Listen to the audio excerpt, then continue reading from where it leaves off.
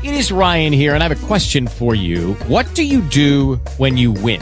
Like, are you a fist pumper, a woohooer, a hand clapper, a high fiver? I kind of like the high five, but if you want to hone in on those winning moves, check out Chumba Casino. At ChumbaCasino.com, choose from hundreds of social casino-style games for your chance to redeem serious cash prizes. There are new game releases weekly, plus free daily bonuses. So don't wait. Start having the most fun ever at ChumbaCasino.com. No purchase necessary. VGW. Void where prohibited by law. See terms and conditions. 18 plus.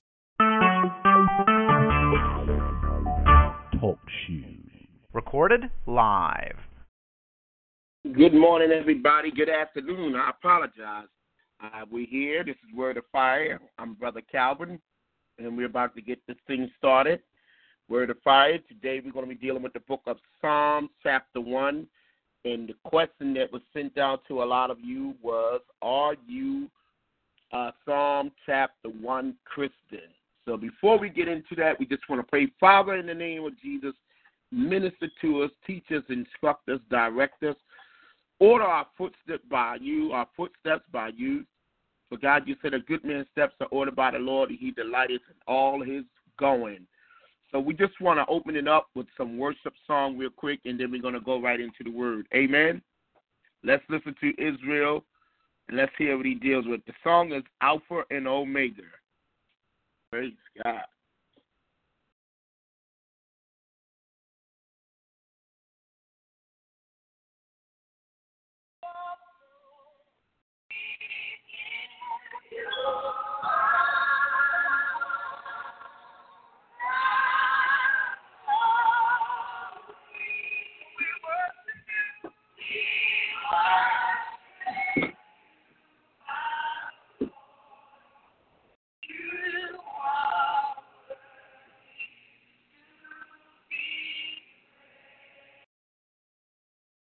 You are Alpha and Omega.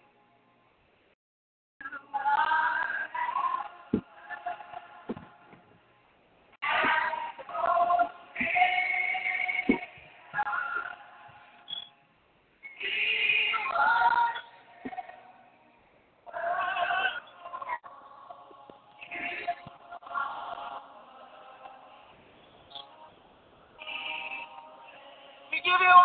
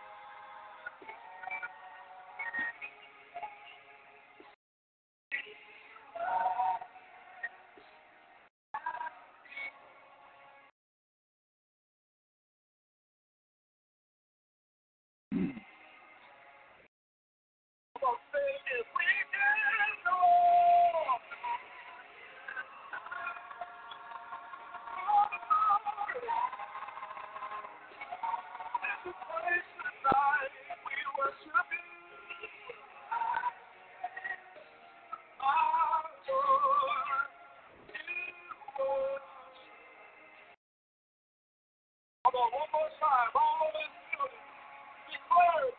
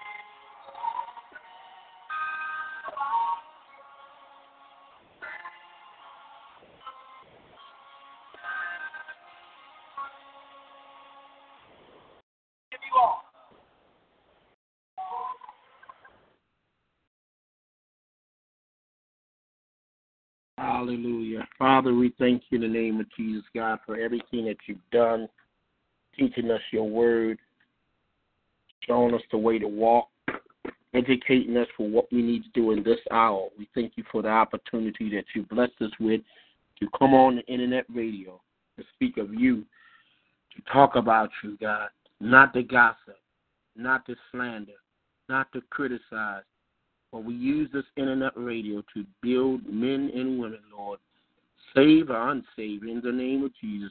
You said if you be lifted up, you would draw men unto yourself. God, draw people to yourself, Lord, in the name of Jesus. God, we bind the spirit of envy, strife, contention, backbiting, slander, discord, envy. God, move by your spirit. Have the spirit of love, peace, joy, strength. In the name of Jesus, we cast down imagination and every high thing that exalted itself against the knowledge of God, and bring into captivity to the obedience of Christ. Tear down strongholds, bring in every wonder mind. In the name of Jesus, God, move by your spirit. You be the boss. Take over this Bible study, this text that we're talking about you, that we might magnify your name, God. In the name of Jesus, teach your people, God. Bless their generation, their offspring. In the name of Jesus, prosper every home, every household, Lord. Continue to instruct us in the ways of the Lord, God. And, Lord, we be careful always to give you all the praise, the glory, and honor. God, we thank you for those who are on the air listening. We thank you for those who want to tune in, God. Have your way and just continue to teach us, God. Make us better, because we're in competition with ourselves, not with no one else, but in ourselves, Lord. We're fighting to be closer to you, God. In the name of Jesus, we pray, and we give you all the praise, the glory, and the honor. In Jesus' name, amen. Well, welcome back again, my friend. This day it is Word of Fire Radio. Yesterday we was dealing with church radio, but today, this day is Word of Fire Radio. I am your host, Brother Calvin, and so we're going to go into the Word today, and it's an honor always to come before you. I do not take it lightly when I teach the people of God or share, because it's not about me. I said it before, and I will always say it. It's not about so much of being in a pulpit, but it's about building up God's people. God's people is the most important people in the world. And sometimes we forget that when we move into leadership, that it's about God's people. And there's many ways to serve God's people. There's many ways. There's no one way of serving God's people. Some people say, well, if you feed them and you do all this, that is one of the attributes you can do in serving God's people. You can serve God's people just by teaching them. You can serve God's people by feeding them, by bathing them, by visiting them, by listening to them. That's right, I said it. You can serve God's people by listening to them, just by giving them your time. Because a lot of times we don't got time for nobody, but we always got time to make another dollar. God knows we'll make time to make money, but we don't have time for people. Money come and go, but people are eternal beings. They are something. God loved earth. He loved people so much that he died for people. He didn't die for money, but we esteem money higher than people. He died for people, folks. God loves people. Always remember that. So when you put down another person and you criticize someone else, remember you're putting down somebody that's made in the image of God. They got flaws, and you got flaws too. Ain't none of us perfect. We haven't arrived. So when you judge one man, you judging the law. The Bible said, and if you judge the law, you're not a doer of the law. So we can't judge each other, y'all. That's like all of us having white robes on, and some of us got dirt on it, some of us got wrinkle on it, some of us got smear on it. Everybody's robe is dirty, but we looking at one person's robe and saying, well, at least mine ain't got the wrinkle on it. Well, at least mine ain't got the dirt on it. So we looking at each other's robe, and everybody got spots and wrinkles on their robe, and we criticizing each other about who wrinkle or dirt is the worst on the robe. That's what it's like when we criticize each other. So I just want to, again, I want to encourage you. I want to really move you to want to read your Bible. That is my goal. I love doing this. I've been doing this for many years. Sometimes people think that you're just coming up by night, but what they don't realize, when I said I've been doing this for many years, not internet radio, I've always loved and enjoyed talking about God. That's all. That's all. I've been doing it since I was 17 years old. So I'm not going to stop now because people start complaining and trying to accuse you of thinking you something. And people, I realize some folks are just jealous of you. Amen. You got to know that people are jealous. When folks are jealous of you, they look for any spot, wrinkle, smear just to criticize you. They wait on you. And soon as they see a weakness, they use that to criticize you. That's when people are jealous of you. But you can't worry about your haters and those who are jealous of you. You got to be strong in the Lord and in the power of his might. Because God have a work to do in you in your day. Did you hear what I tell you? God have a work to do in you in your day.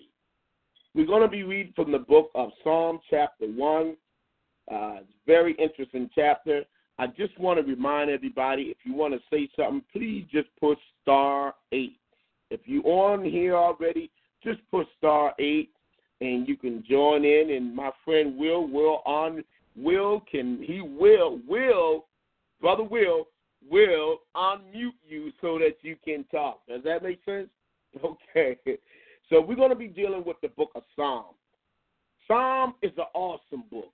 It is a book that many people have wrote Psalms off of.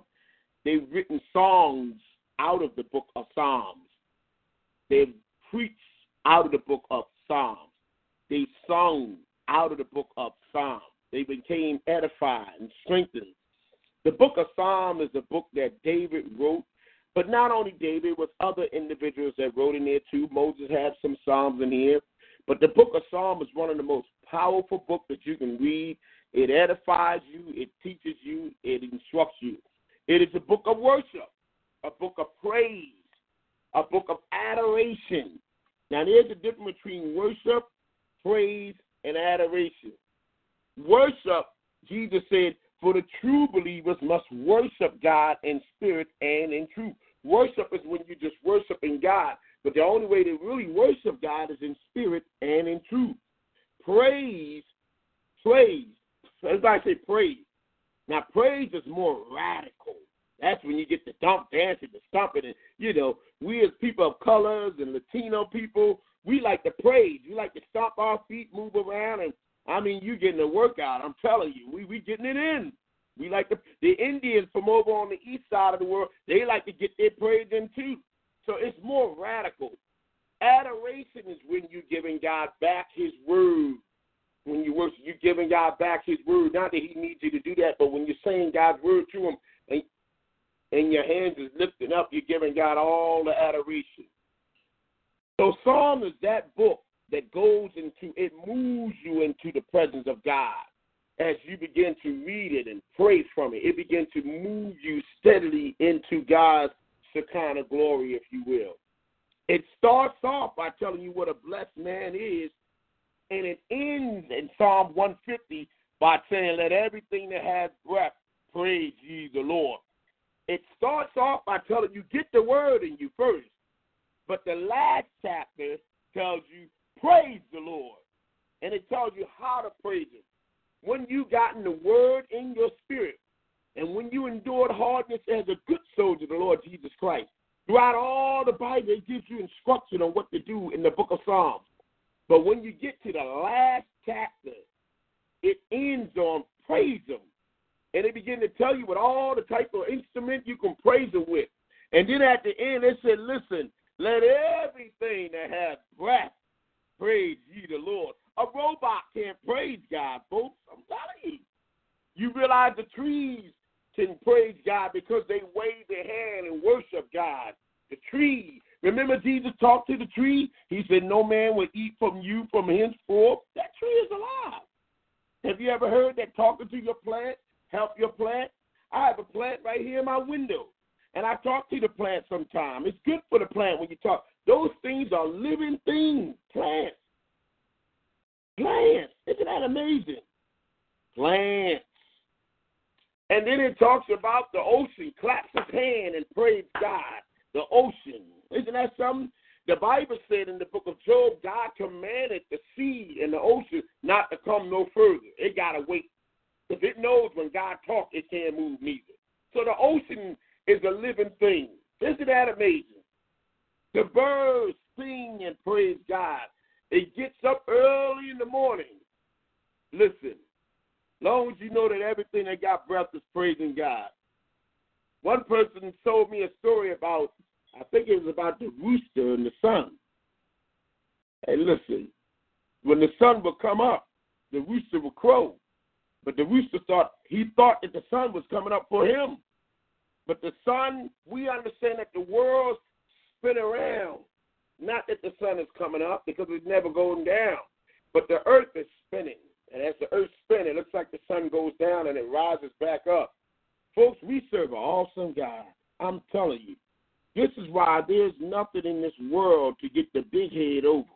If you get education, that's a blessing. You ain't got to get big-headed. You got education. Okay. Rather it be knowledge, it's going to vanish away. You ain't taking it into heaven. That's nothing in heaven. Degrees don't mean a hill of a beans in heaven. It's nothing. The gold down here don't mean nothing in heaven. The money down here doesn't mean nothing in heaven. Listen, let me tell you something. Everything God did is first class. The cars, you won't need that in heaven. You'll be moving faster than light itself. You don't need a car in heaven. So what is it to boast about in this life that make you feel as though you're better than somebody else? You're not better than nobody else. You may have a bigger head than somebody else, but you're not better. You just got a big head. It doesn't matter how much money you got, what type of car you drive, where you live at, how many houses you own.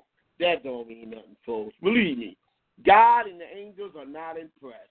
Those are like a piece of toy that you can buy from a dollar store and you throw it away within 6 months or a year. It's nothing in God's kingdom. But when we talk about the word of God, you see, God's word is his bond. He can't break his word. I had a friend that used to always say, my word is my bond. Your word not your bond, brother. Only God's word is his bond. See, because God said, before my word return back to me void, heaven and earth will fade away. That ain't happening with us. Okay?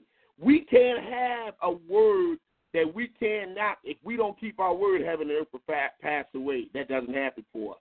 Now, I do know in the book of Samuel, the Bible says, the Lord, and I quote this, the Lord did not allow Samuel's words to fall to the ground. God held Samuel's words up, not Samuel.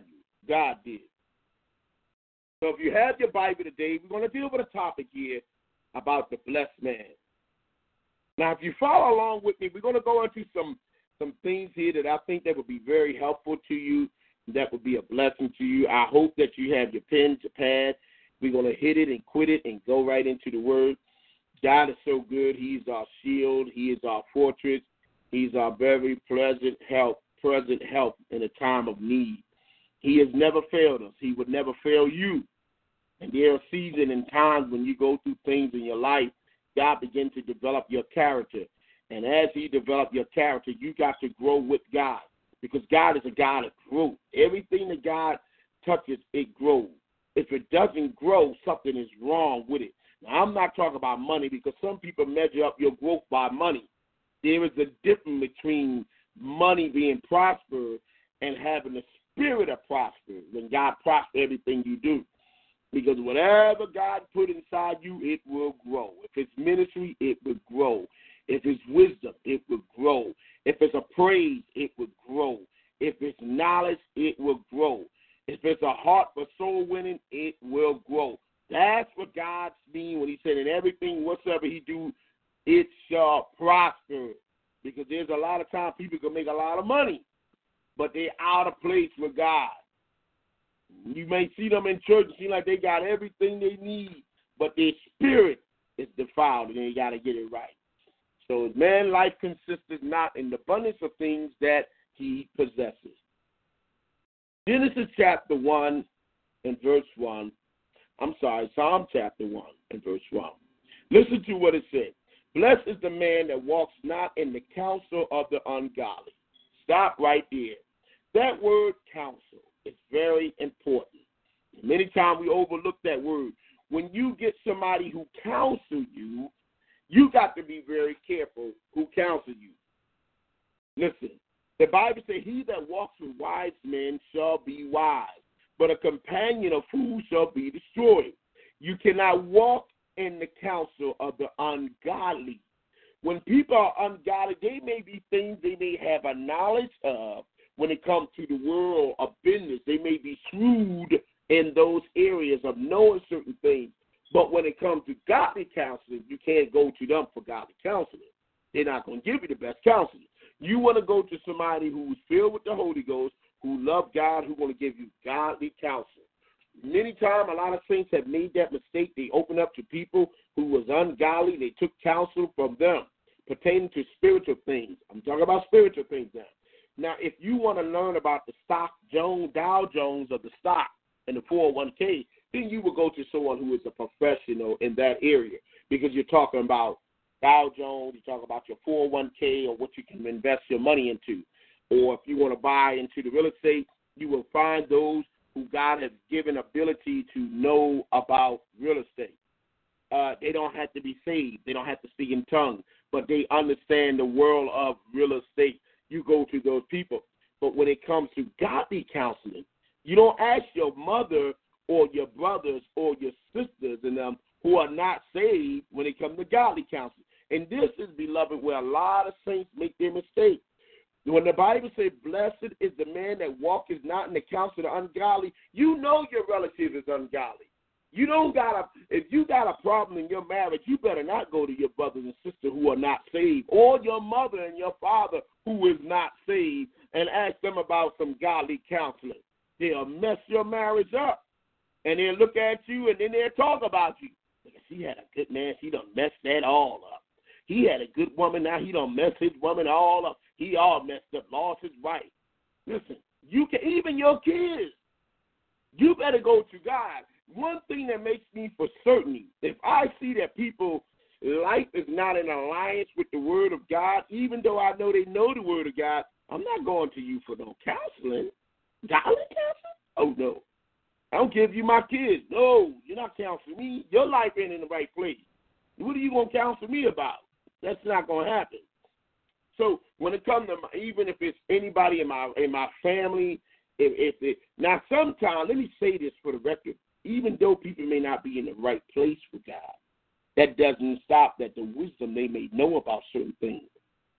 But sometimes people can give people bad advice based off of their own experience they had. Point in case, if you had a bad relationship in your marriage and you got a divorce, now somebody else is coming up with a problem in their marriage, that's not the same person that other individual married, but they may give you advice upon what they did with their marriage that got a divorce, and this not be, your situation may not be a situation when you need to go to the place of a divorce.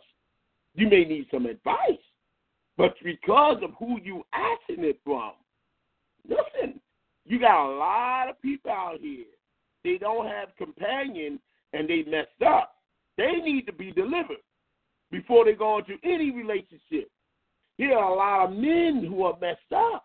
They need to be delivered before they go into any relationship. And a lot of times they want people to think, oh, it's the wife that you give it me, Lord. Oh, it's my husband. But some people on both sides, male and female, they already was messed up before they got married. This didn't start with the marriage. The marriage is what's manifesting it more. They was already jacked up. They had issues since they was a little child. But the people don't see that.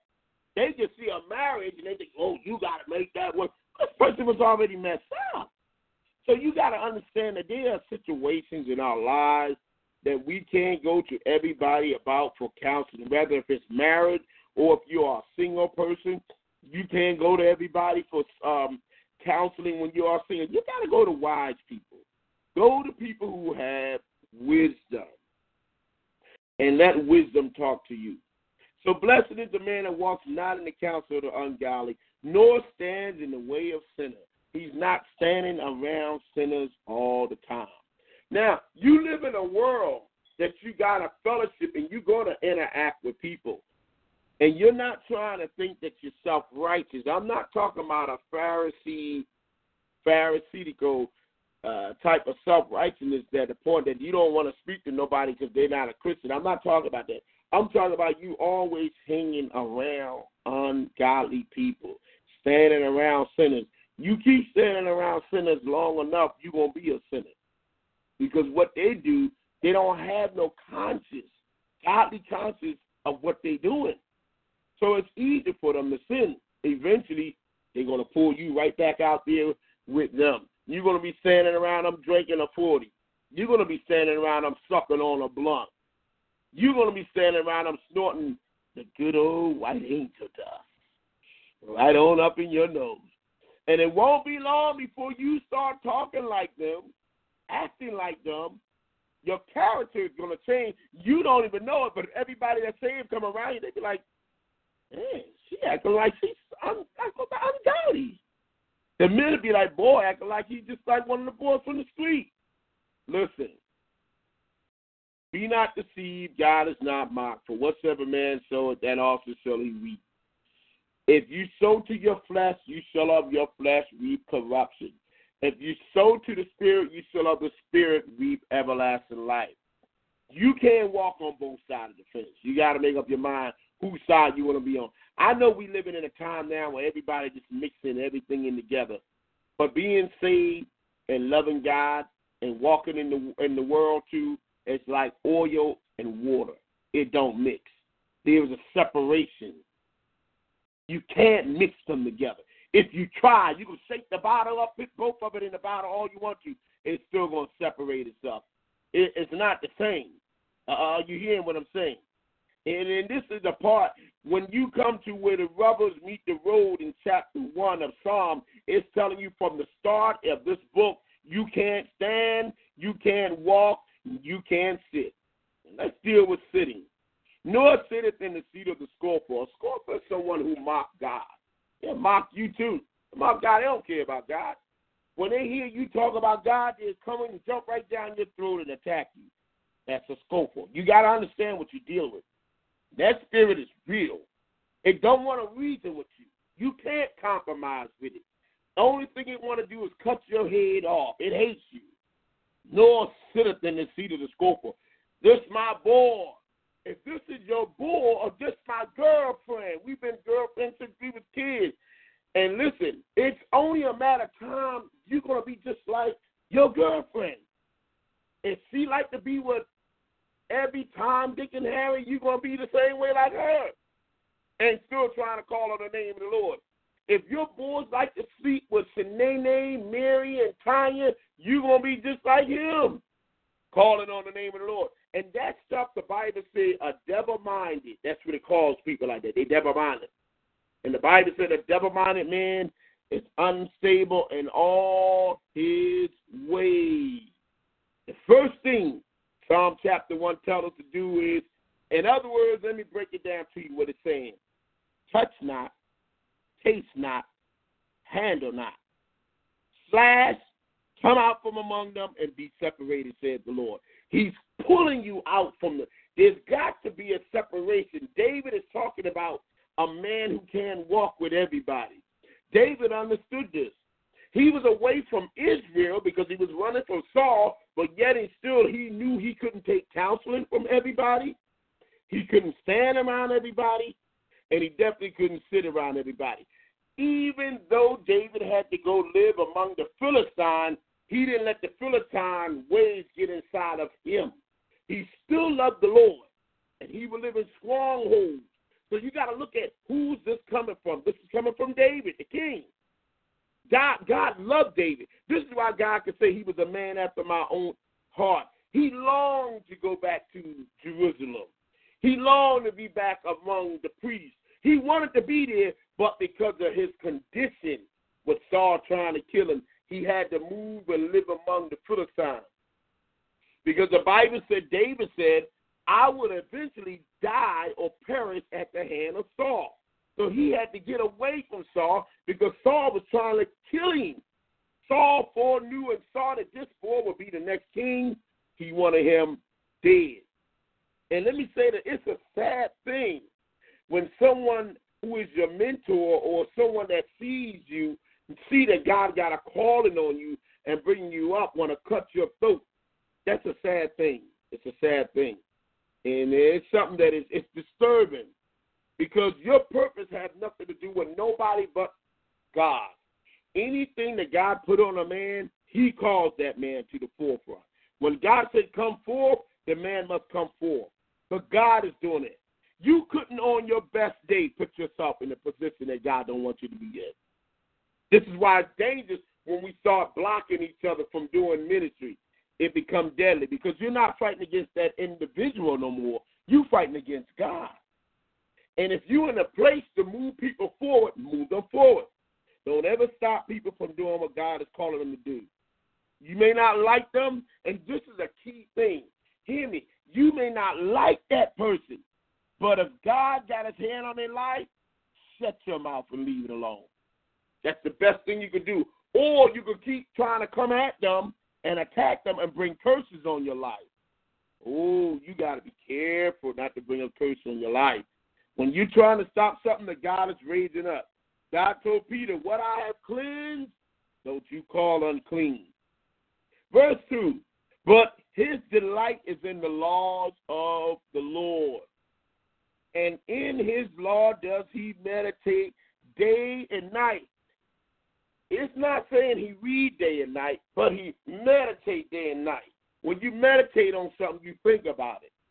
If you was in the sports, one of the things you could do if you was playing football, you'll watch the videotapes over and over. You're meditating on the plays or whatever. Meditation is to think deep upon, to think on it constantly. Meditating in the laws of God. There's a difference between the commandments and the law. The commandment is the 10th commandment, and then it went down to 2 commandments. Love the Lord your God with all your heart, mind, soul, and strength, your neighbor as yourself. The laws of God is the word of God, the whole shebang. Those are the laws of God.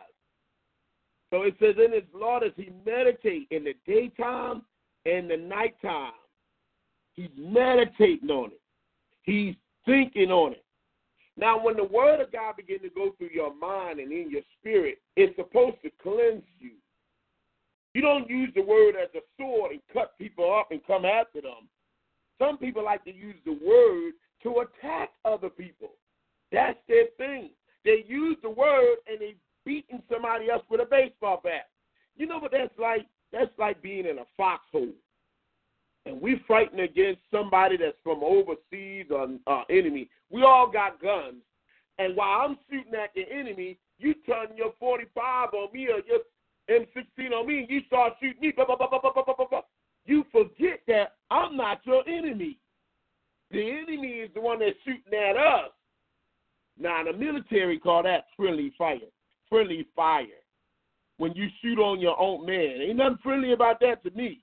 Because if I'm fighting against demons and I'm fighting against devils, I don't need you beating me up and stabbing me all in my back while I'm fighting against the enemy. I need you to be praying for me.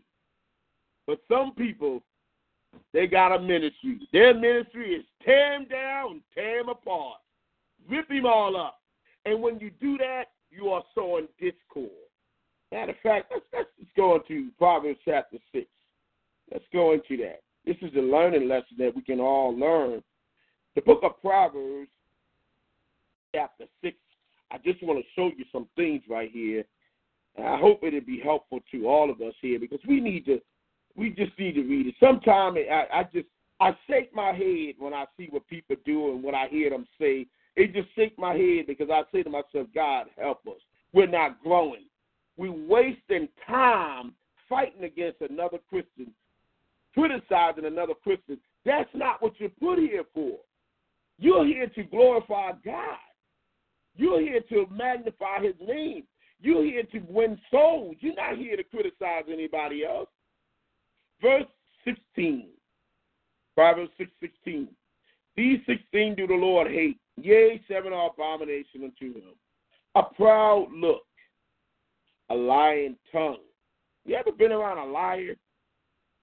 while the person talking, the Lord tell you they're lying. I mean, they talking, they running off their mouth, and God said that's not what happened. They lying. A lying tongue, hands that are swift to shed innocent blood, quick to shed innocent, not just blood, shed blood, innocent blood. People who ain't had nothing to do with it, just want to hurt somebody, anybody. A heart that devises wicked imagination. Always thinking something wicked about somebody, nothing good. That verse that say, "Finally, my brother, whatsoever things are true, whatsoever things are honest, whatsoever things are pure, whatsoever things are lovely, whatsoever things are of a good report, if there be any virtue, if there be any praise, think on these." They ain't thinking about that. They thinking about a way to tear you down, tear them down. Some people got the calling of destroying people. That's their calling. I got a calling. My calling is destroying the next individual. Hand that shed innocent blood, a heart that devises wicked imagination, feet that be swift to run into mischief. And listen, a false witness that speaketh lie. This person's supposed to be a witness to something that happened, but they are a false witness about something, and they only speak lie. 3, 6, and 10. Action News. What do they call them? Eyewitness. Action News. If you're not an eyewitness, they don't want to talk to you. Lord have mercy. If the saints would get that mentality, a lot of gossiping would stop. But you know what I heard? Well, who told you that? Somebody else. Did you talk to her and she told you that? No, but I heard that from the. Did you talk to him and he told you? No, but I heard. No. I don't. It's hard for me to grab a hold of something that somebody tells me about someone and I didn't see it. I'm just not that immature and a babe in Christ to the point that you can bring me any information and I don't discern if this is coming from God. It's called gossiping, y'all. Y'all know what it's called. And he that soweth discord among the brethren. How do you sow discord? By what you say, by the way you act toward that person, and what you might even text, or what you put up on your Facebook about people. Listen, I refuse to waste my time to text negative things about people. I'm not doing it. I refuse to get on Facebook and slander somebody else. I'm wasting my time. That's a waste. That is the dumbest thing I ever heard of. You spending money to pay for a phone to criticize another saint? What kind of mess is that? God have mercy on us. We got to go before the Lord about this. When the devil tells you to text certain things like that, get out of that mode. I can't do that. Whatsoever things are true, whatsoever things are pure, whatsoever things are honest, those are the things you want to text about. You don't tear people down. Listen. And he shall be, I'm back to Psalm chapter 1, verse 3. If you do this thing, listen, let me go up to verse 2. But his delight is in the law of the Lord, and in his law does he meditate day and night. And he should be like a tree planted by the rivers of water that bringeth forth his fruit in your brother's season. No. In your sister's season. No. In your husband's season. No. In your wife's season. No. In his season. In your friend's season. No. Everybody got a season, y'all. And the thing you got to look at, don't you ever look at a Christian and come to the conclusion that it's sin in their life because they don't have money and cars. Folks, let me tell you something. If I start saying names of people who ain't living nothing, but they got everything their heart can desire, things do not validate that God is with you. We read about the church of Laodicea. Laodicea, the rich church, got it all going on. God told that church they was poor, blind, naked, and miserable. But yet he told the church of Smyrna, I know that you're poor, but you are rich. Not only are you poor, but the devil's going to cause many of you to be put in jail He's going to take your life. Wait a minute, God, time out. You mean to tell me I'm going to be born poor, and then the devil going to put me in jail for tribulation, and then you telling me be faithful to die? My whole life has been miserable. It seems like I'm not going to have the promise of Abraham. Listen, y'all. Rightly divide the word. Everybody ain't going to have the blessing of Abraham. I know we all want it, and you're supposed to want to have the blessing of Abraham. But if you don't get it, you better still serve the Lord. You keep on serving God with everything in your spirit. Don't you be moved by things. Don't you be moved by what people perceive you at. That's their peanut brain thinking like that. Their mind is not God's mind. God told Jeremiah, go down to the potter's house, Jeremiah, and look at the potter as he moves upon the pot and the clay, and see how I've developed him and what I do for him. And you'll see that I'm doing something. When the potter starts making the clay, all of us are different vessels. When God begins to make us, some to honor, some to dishonor. But you got to be careful in how we judge things that we don't understand. If you don't understand things in people's lives, shut your mouth. God ain't telling you everything. Sometimes we think we know everything about everybody. You don't. So that's why it's better. And then sometimes if you keep talking, God going to put you in the fire. And see how you like that. You know what disturbed Job more than anything? He went through Job. We're talking about Job, one that God bragged on. It's when his friends was his most critical observers. It wasn't strangers. It was Job's friends. And Job told his friend, you guys are miserable counselors. Uh-oh, look at that word counselor again. He said, y'all are miserable. They spent chapters and chapters and chapters. They knew the word. They knew how to rightly divide the word, but they didn't have discernment. They was all in left field. And they did nothing but pull Job apart, man. They beat that man down. And he was already, when a person is going through trials already in their life, they don't need you to come and size them up and criticize them. That's the last thing they need. That makes people move away from people. They don't want to be bothered with them when they see that. Nobody want to be criticized when demons are fighting against them, and then you come around with a self-righteous spirit and you criticize them too. You can't do that, y'all. You got to be careful about that. In his season, his leaf also shall not wither. Whatsoever he doeth shall prosper. Notice he builds you up. He tells you don't walk around, don't listen to ungodly counsel, don't stand in the way of sinners, don't sit in the seat of the scopo, but your delight is in the law of the Lord, and in his law does you meditate day and night. Now you're going to be like a tree planted by the rivers of water that bring forth your fruit in your season. Your leaves also shall not wither, and whatsoever you do shall prosper. Now there's a word that's called prosperity and prosper. Prosperity is when you financially you're established. You got cars, you got house, you have money. That's prosperity, okay? When you prosper, it's similar to that. Prospering is when you gain a lot of things. But this is the thing. You can prosper is not always money. It could be in ministry. Whatever ministry you do, it prospers. Every ministry you do, it's prosperous. Whatever you decide to do in life, God prospers. He's with you. The Bible said that the Lord was with Joseph in the book of Genesis, and Joseph was a prosperous man. It lets you know God was with Joseph. This is when God gives men favor. You ever notice some men, no matter what they do or whatever ministry they start, it flourishes? Whatever ministry they in, it flourishes. That's when God is prospering them.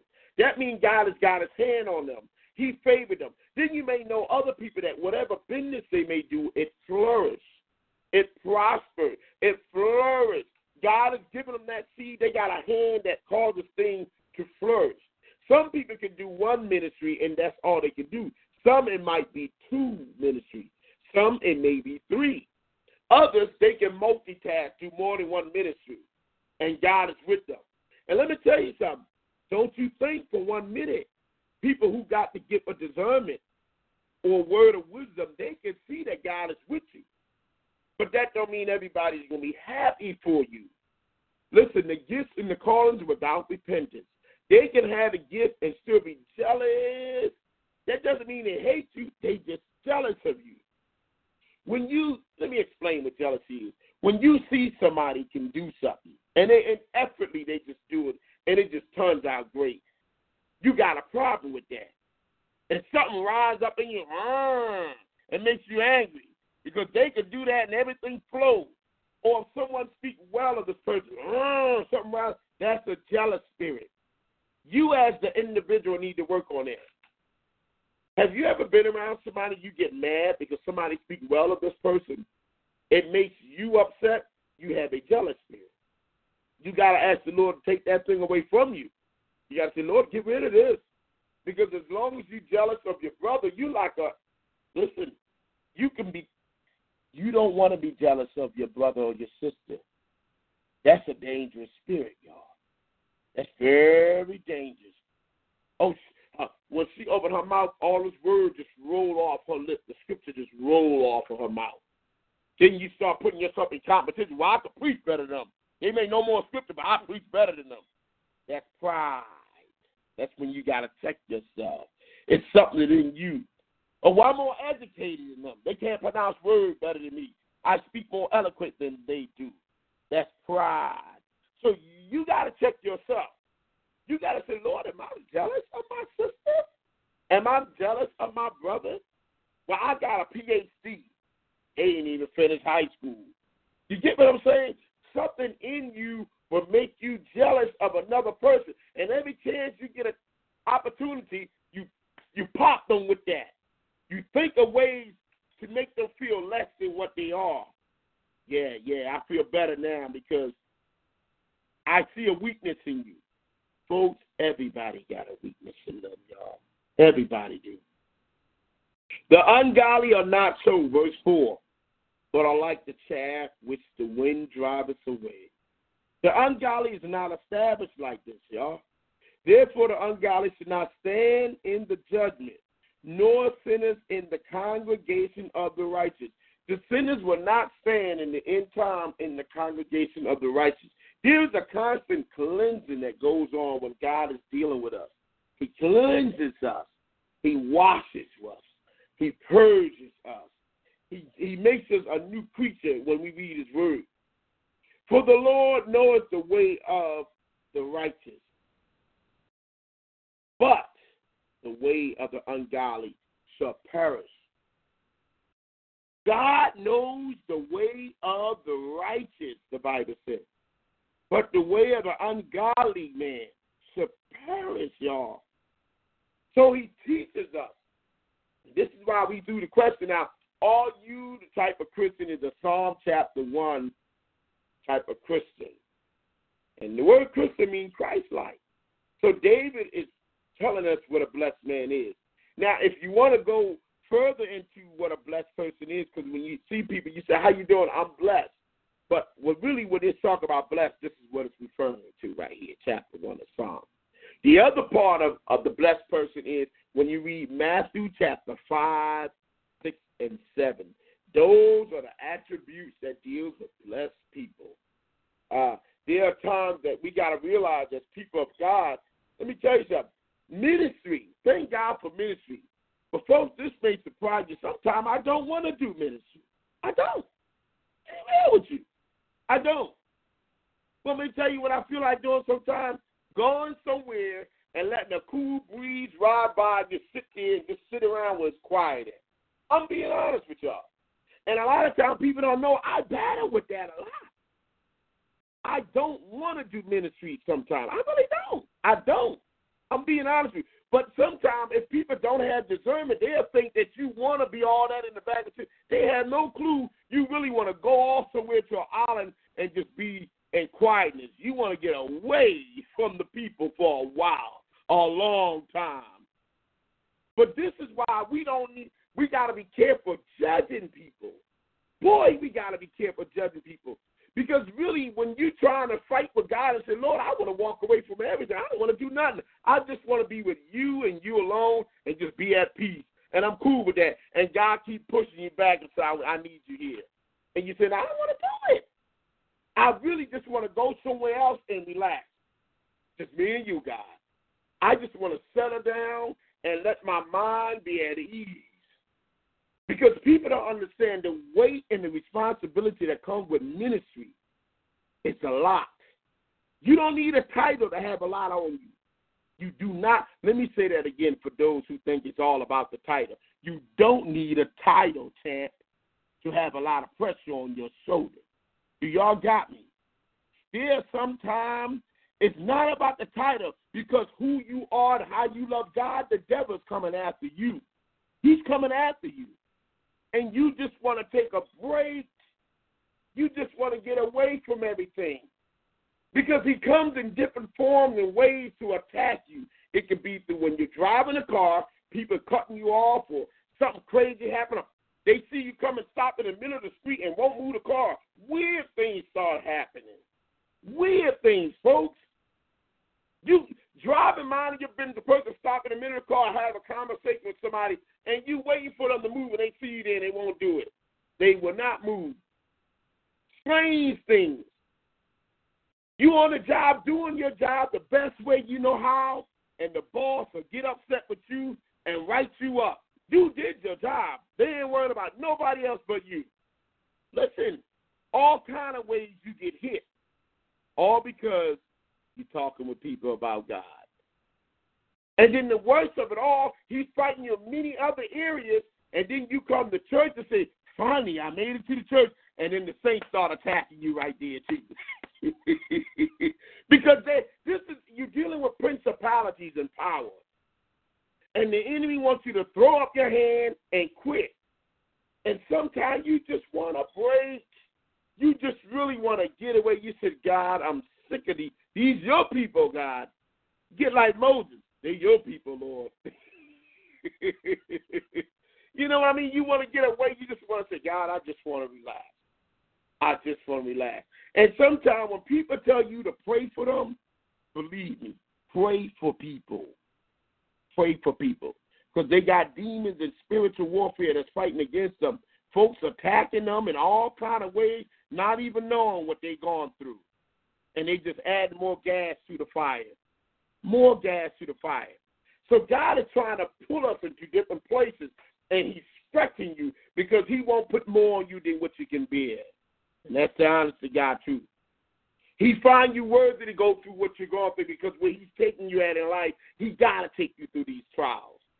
He got to put you in a place where people disappoint you, when people talk about you, when people misjudge you, when people criticize you.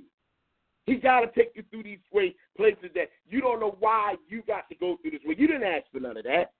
Only thing you want to do is just do what God called you to do. And it seems like as you're doing what God called you to do, somebody always misunderstand you. They misunderstand. They don't try to come to you. They let the voices talk to them. You know what he's trying to say? He's trying to say this and that about you. And so they automatically start attacking you, not knowing you wasn't even thinking about them. You thinking about something else, but they heard something else from the enemy.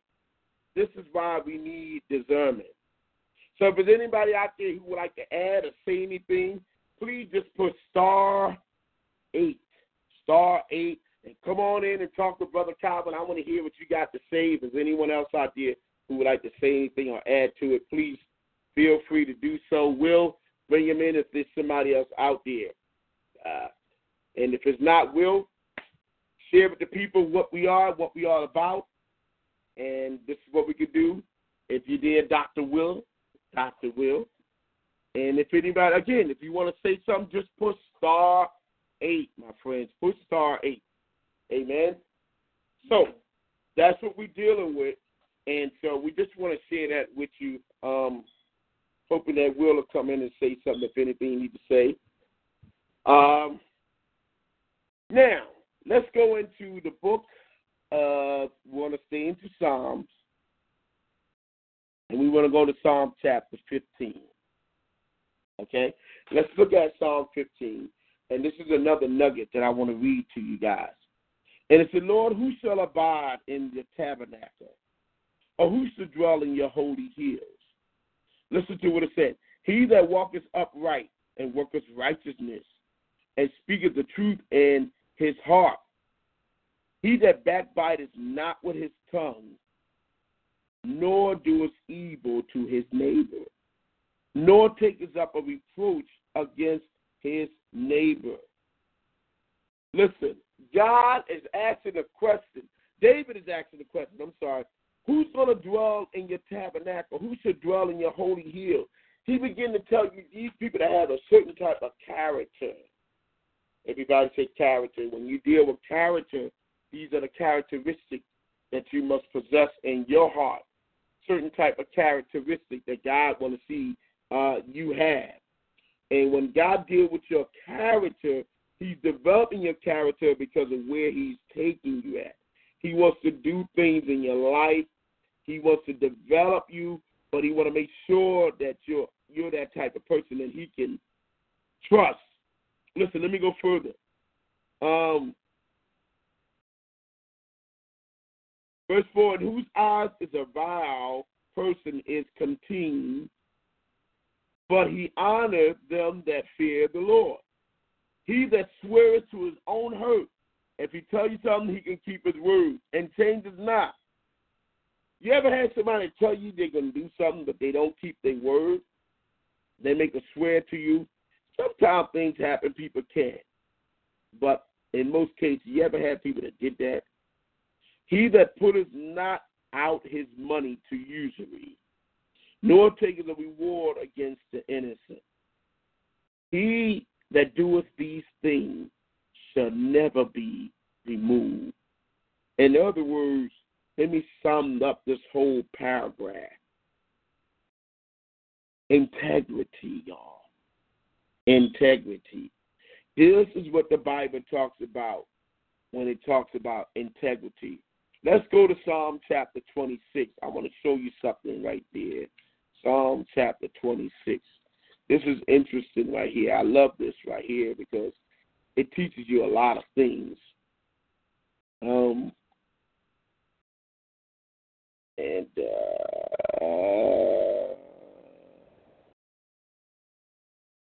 Psalm chapter 20. I'm sorry, Psalm 27. Verse 10. For when my father and my mother forsake me, then the Lord will take me up. Teach me thy ways, O Lord, and lead me in the plain path because of my enemy. Deliver me not over unto the will of my enemy, for false witness are risen up against me, and such as that breath out cruelty, that breathe out cruelty. I had fainted unless I had believed to see the goodness of the Lord and the land of the living. Wait on the Lord and be of good courage, and he shall strengthen thy heart. Wait, I say, on the Lord. Is anybody waiting on the Lord? When you're waiting, there's something that God wants you to do. You just don't wait and do nothing, but he want to do something with you. Turn to Psalm chapter 90. Psalm chapter 90. These is the word of the Lord that you can get into and just get it in your spirit and just grow from there. Because even though these books are written, they was written by people who went through a lot of things. And listen what it says. Psalm chapter 90, verse 1. Lord, you have been our dwelling places in all generations, before the mountain was brought forth, or even you had formed it, the earth, the world, even from everlasting to everlasting. Thou art God. You turn us man to destruction and say, return, ye children of men. For 1,000 years in your sight is but as yesterday, and when it is past, it is a watch in the night. Thou carriest them away as with a flood, and they are asleep. And in the morning they are like the grass which groweth up. In the morning it flourisheth and groweth up. In the evening it is cut down and withered. For we are consumed by your anger, and your wrath are we troubled. Thou hast set our iniquities before thee, and our secret sins is the light of your countenance. For all of our days are passed away in wrath, and we spend our years as a tale that is told. The days of our years are 80 years and 10, which is 70 years, folks. And if by reason of strength they be 80 years, yet is their strength labor and sorrow. For it is soon cut off, and we fly away. We don't have that much time on the earth. So whatever you're going to do for the Lord, do it with all your might. But you'll look up and you'll be gone. Verse 11, who knows the power of thy anger, even according to thy fear? So is thy wrath. So teach us to number our days, that we might apply our hearts to wisdom. Number your days. Apply your heart to wisdom. Don't waste your time attacking people. You may not wake up tomorrow. You don't want to be the last thing you put up on your Facebook with something you did to attack someone, or the last text you sent out, your text was attacking someone, and that's the last thing we ever hear about you, and you dead. The next thing we hear, you didn't wake up because you died in your sleep. Number your days and apply your heart to wisdom. Don't waste your time dealing with foolish stuff of third-grade activities. Listen, 1 Corinthians chapter 13 said, when I was a child, I spoke as a child. I understood as a child. But when I became a man, I put away childish things. When are we going to grow up? We got to get to the place that we grow up. And we want to grow in wisdom and stature and maturity so that we can help build up others. You see, that's the name of the game. The name of the game is building up other people. And when you learn how to be a master builder, Paul considered himself a master builder. Paul didn't say I'm a bag of chips and all that. Don't yet Paul talks about a lot of his accomplishments. He did. He let people know who he was. Hebrew, he told them all the stuff, what he was. He was a Roman, so he let us know what he was. But he considered himself a master builder. Now, when we say Paul act like he's a bag of chips and all that, no. He was letting you know that God gave him the ability to build people up. And that is a gift. God has given this man a gift. Listen, you got to flow with what works for you. When God gives you something, you use that gift till you can't use it no more. You hear me? Don't you let nobody pull you out of the place where God is calling you to work and labor at to do what they want you to do. Because sometimes people pull on you because they want you to do what they want you to do. You got to do what God is calling you to do. You got to do what God is calling you to do. And sometimes it means breaking away from people that you're familiar with, your family. Let me tell you something. When God called you to the ministry, he called you to the ministry. Your family may not want to go, but you better go because he's calling you to do that. And may God help you if you don't move. And what you do want to do, don't allow fear to stop you from walking in those places that God will call you to be at. Because God will be raising you up. And when I say the word raising, I don't know what other people think about when they say raising you up. They may think about titles and position in the church. I'm not thinking about that. I don't care about that stuff, man. People worry about being in front of people and so people can pat them on the back. That don't please me. It does nothing for me at all. Honestly, it don't. When I say raise you up, I'm talking about when God raising you up spiritually to be an encourager to the believers, to strengthen his people. The word that Jesus said to Peter was, the devil desired to grind you as wheat. But I prayed for you, Peter. I know you're going to go through something, Peter, but I prayed for you. And listen to the word of encouragement. And when you are converted, strengthen your brother, Peter. This is what God called all of us to do. He didn't say tear down you. When you are converted, the devil desires to snip you as wheat, grind you up like dog meat. And I pray for you, Peter. And when you are converted, tear your brother back out. Destroy him. Attack him. Beat him down with a baseball bat. And make sure you let everybody know this is the man I'm talking about. This is the woman I'm talking about. No, Jesus didn't say that. He said, when you are converted, Peter, strengthen your brother. Strengthen your brother. Listen, y'all, listen. We got to build one another up. Anybody can look at a man and tear him down. I always say this to the brothers. Anybody can tear down a man. You know, you can be Joe Block from off the street, the crackhead, the alcoholic, whatever. Anybody can tear a man down. You don't got it. There's nothing important about you because you see somebody got a weakness. Anybody can do that. But it takes a real person to build a man. It takes a real leader, a brother that cares about people. When I think about the Good Samaritan, he's called a Samaritan, but not any type of Samaritan. He's called the Good Samaritan for a reason.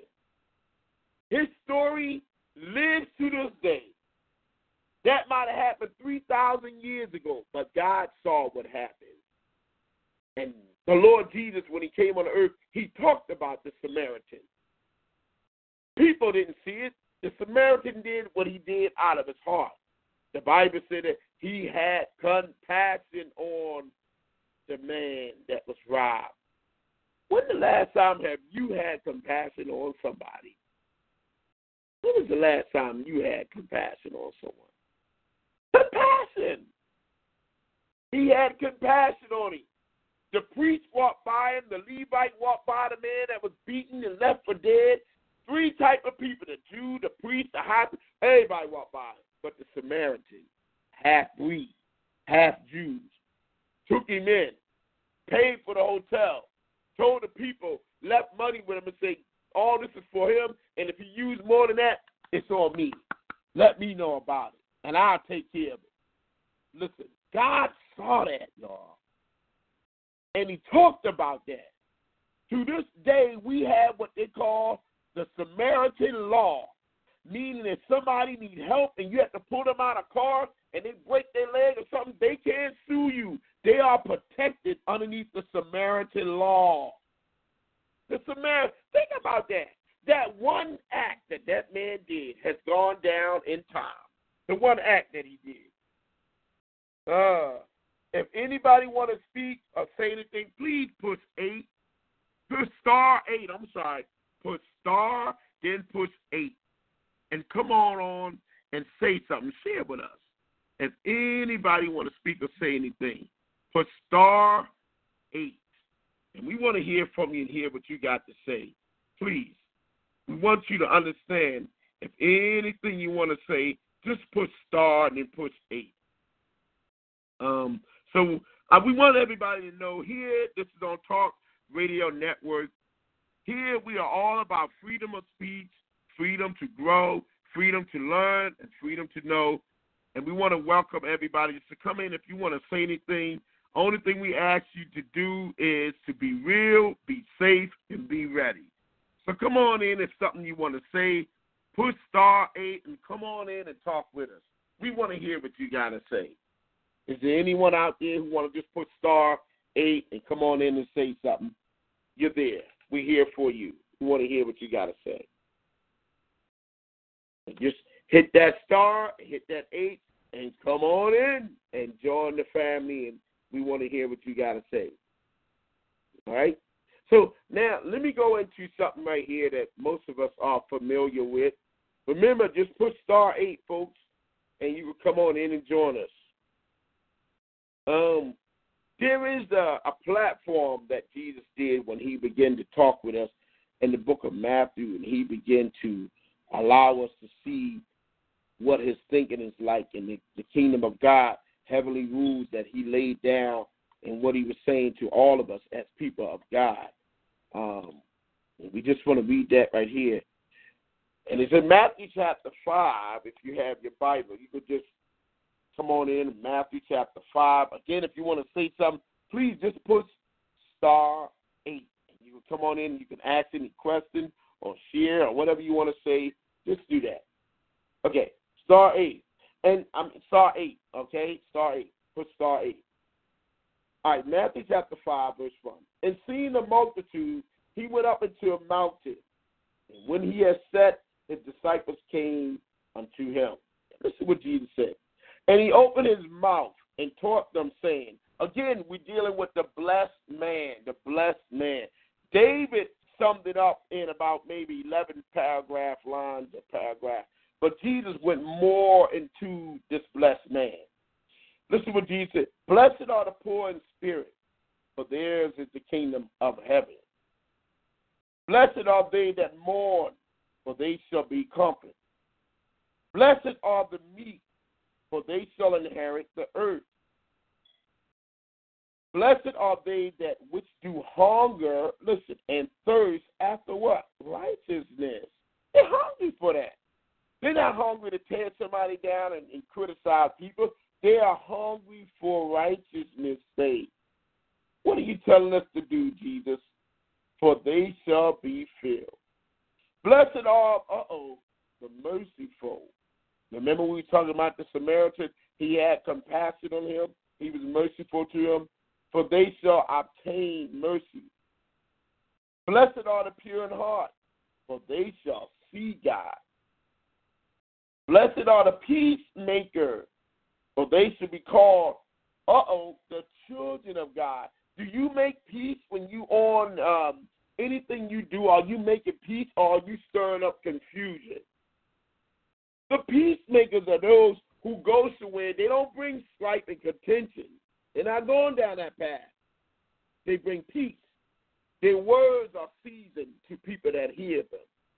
When they share and teach the word, it's all about building the body of Christ. Not attacking somebody, but it's all about building up the body of Christ. Listen to what else it says. They shall be called the children of God. Blessed are they which are persecuted for righteousness' sake. Not self-righteousness now, y'all. But for righteousness' sake. For theirs is the kingdom of heaven. They being persecuted only because they love God. That's the only reason why they persecute them. They don't like them, and they're not going to like you. And where are we now? Blessed are you when men shall revile you and persecute you, and shall say all manner of evil against you falsely. It's not even true. Listen, I skipped that. Y'all got to just be patient with me. So say all manner of evil against you falsely for my sake, for Christ's sake. Rejoice and be exceedingly glad, for great is your reward in heaven. For so persecuted they the prophets which were before you. Those who lived before you lived, they was persecuted also. Ye are the salt of the earth. But if the salt have lost a Savior, wherewithal shall it be salted? It is thenceforth good for nothing, but to be cast out and to be trodden under the foot of men. You are the light of the world. A city that is set on a hill cannot be hid. Neither do men light a candle and put it under a bushel, but on a candlestick, and it giveth light unto all that are in the house. Let your light so shine before men, that they may see your good works and glorify your Father which is in heaven. Think not that I have come to destroy the law or the prophet. I have not come to destroy the law, but to fulfill. For truly I say unto you, till heaven and earth pass, one jot or one tittle shall in no wise pass from the law, shall all be fulfilled. Whosoever therefore shall break one of these least commandments and shall teach men so, he shall be called the least in the kingdom of heaven. And whosoever should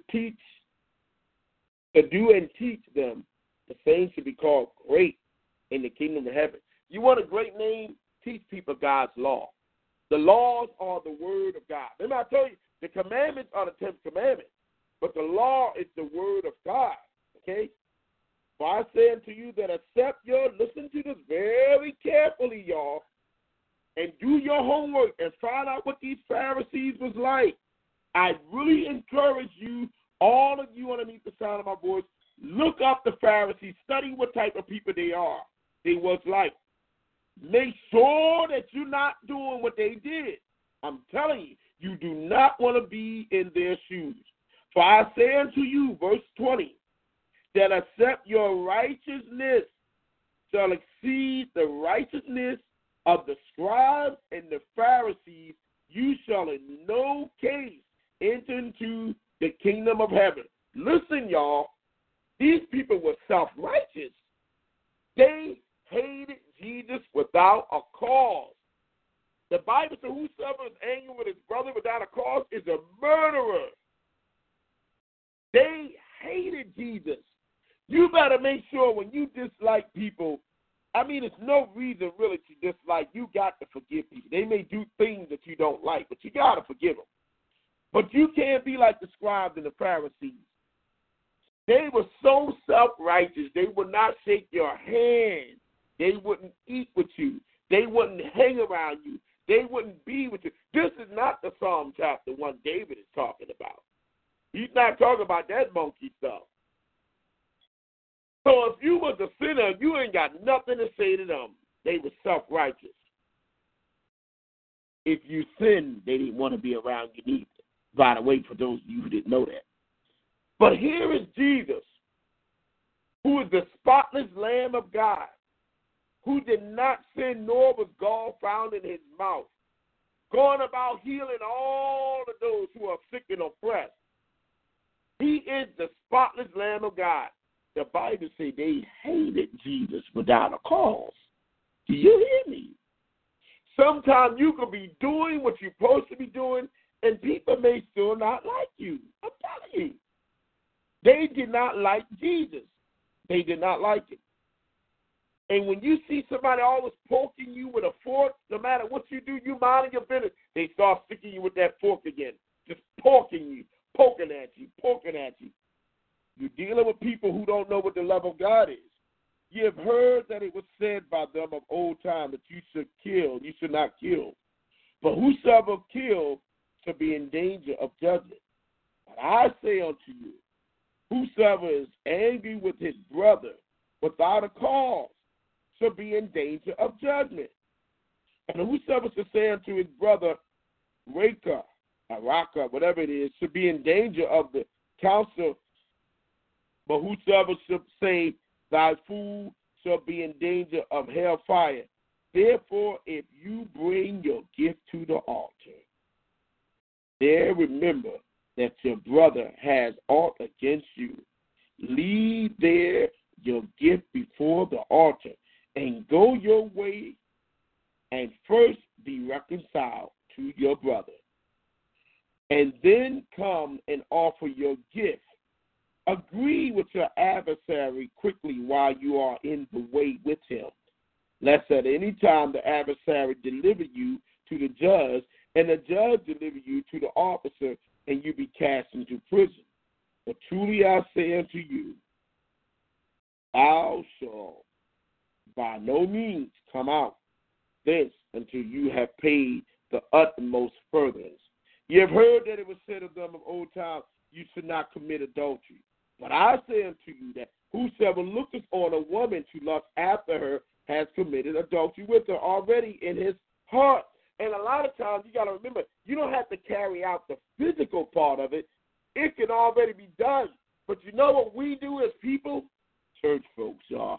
If we heard somebody committed adultery, we stone them to death, and yet the next day we go out and look at another man or a woman and lust after them in our heart. We are no different from them.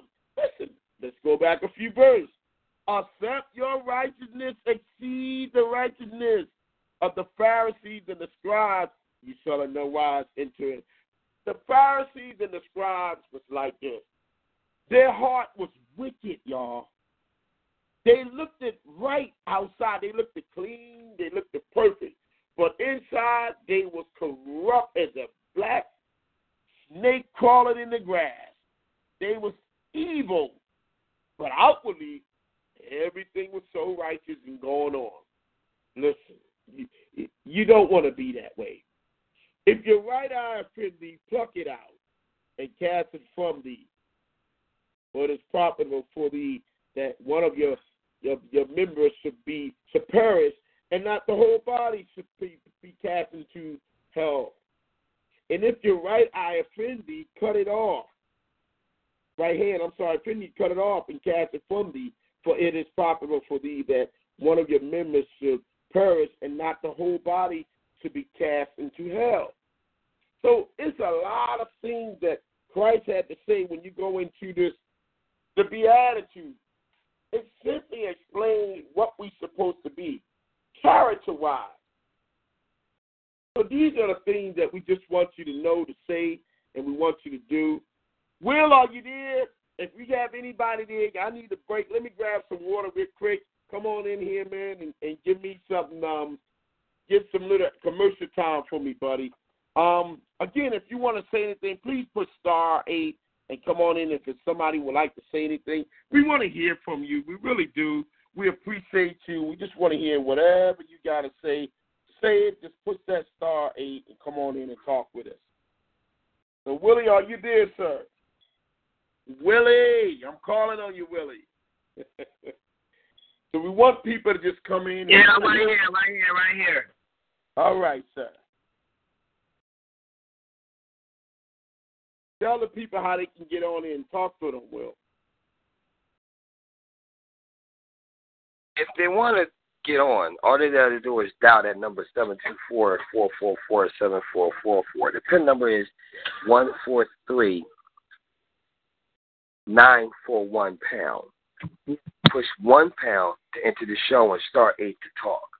And again, Minister Kyle Myers already said that Sound City Radio is always about freedom of speech, freedom to go and freedom to learn and know.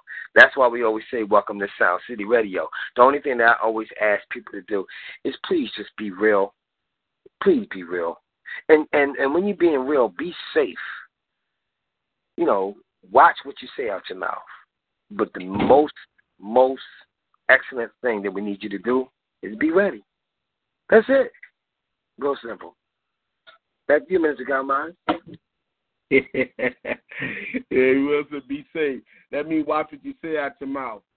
Listen, because a lot of time, what we just want everybody to know, what we about here, what we do here, I know that I enjoy just building up the people of God. And that's what I always want to stay on that vibe. I want to stay in that mode of encouraging God's people. I don't need a church building to do that. I don't need a platform to do that. I don't need to be on the stage to do that. I just need to be where the people is at. You just get me around people and we can talk to anybody at any time. We have a caller. Caller, are you there? Come on in, caller. Yeah, I'm here. Hey, brothers. Can you hear me, kid? Yeah, I hear you. What's up, Dr. Brown? How are you? My bad. I must have hung up. I was just on there. I was like, I had to dial back in. I don't know, I hung up. Hello? Yes, sir. We here. How you doing, sir? Yeah. I'm doing good, man.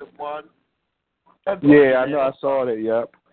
I was when I got the text from you, I saw it at work, and I was reading up on it, Psalm chapter 1.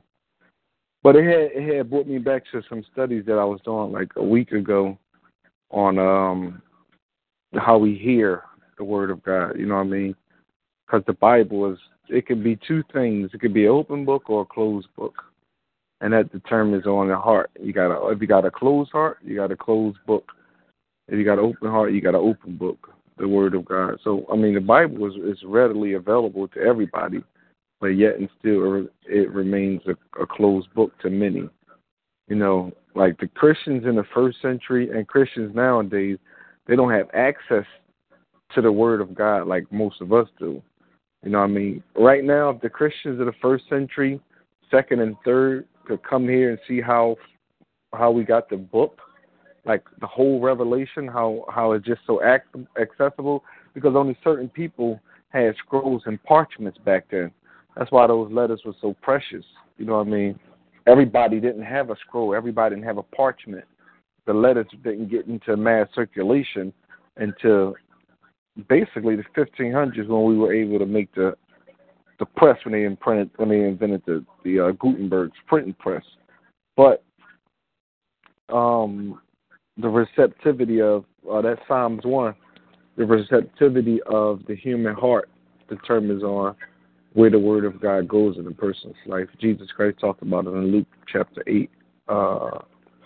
Chapter 8, basically verse 4 through 15, where he talked about the different heart, when he talked about there went forth a sower to sow. Some fell on good ground, thorny ground, shallow ground, and wayside soil. Basically, he was talking about 4 different types of hearts. There's the callous heart. That's a heart that's hardened to the word of God because of, things that a person went through. They may put up emotional barriers to God because of, wounds and stuff. And so that's the hard, callous heart to the word of God. Then you got the heart that's shallow. The word of God doesn't go deep into this heart. You know what I mean? It doesn't take root in it, Jesus Christ said. And then you have the heart that's on thorny ground. That's the heart that's distracted, by the cares of this world, the worries of this world, the desires of this world.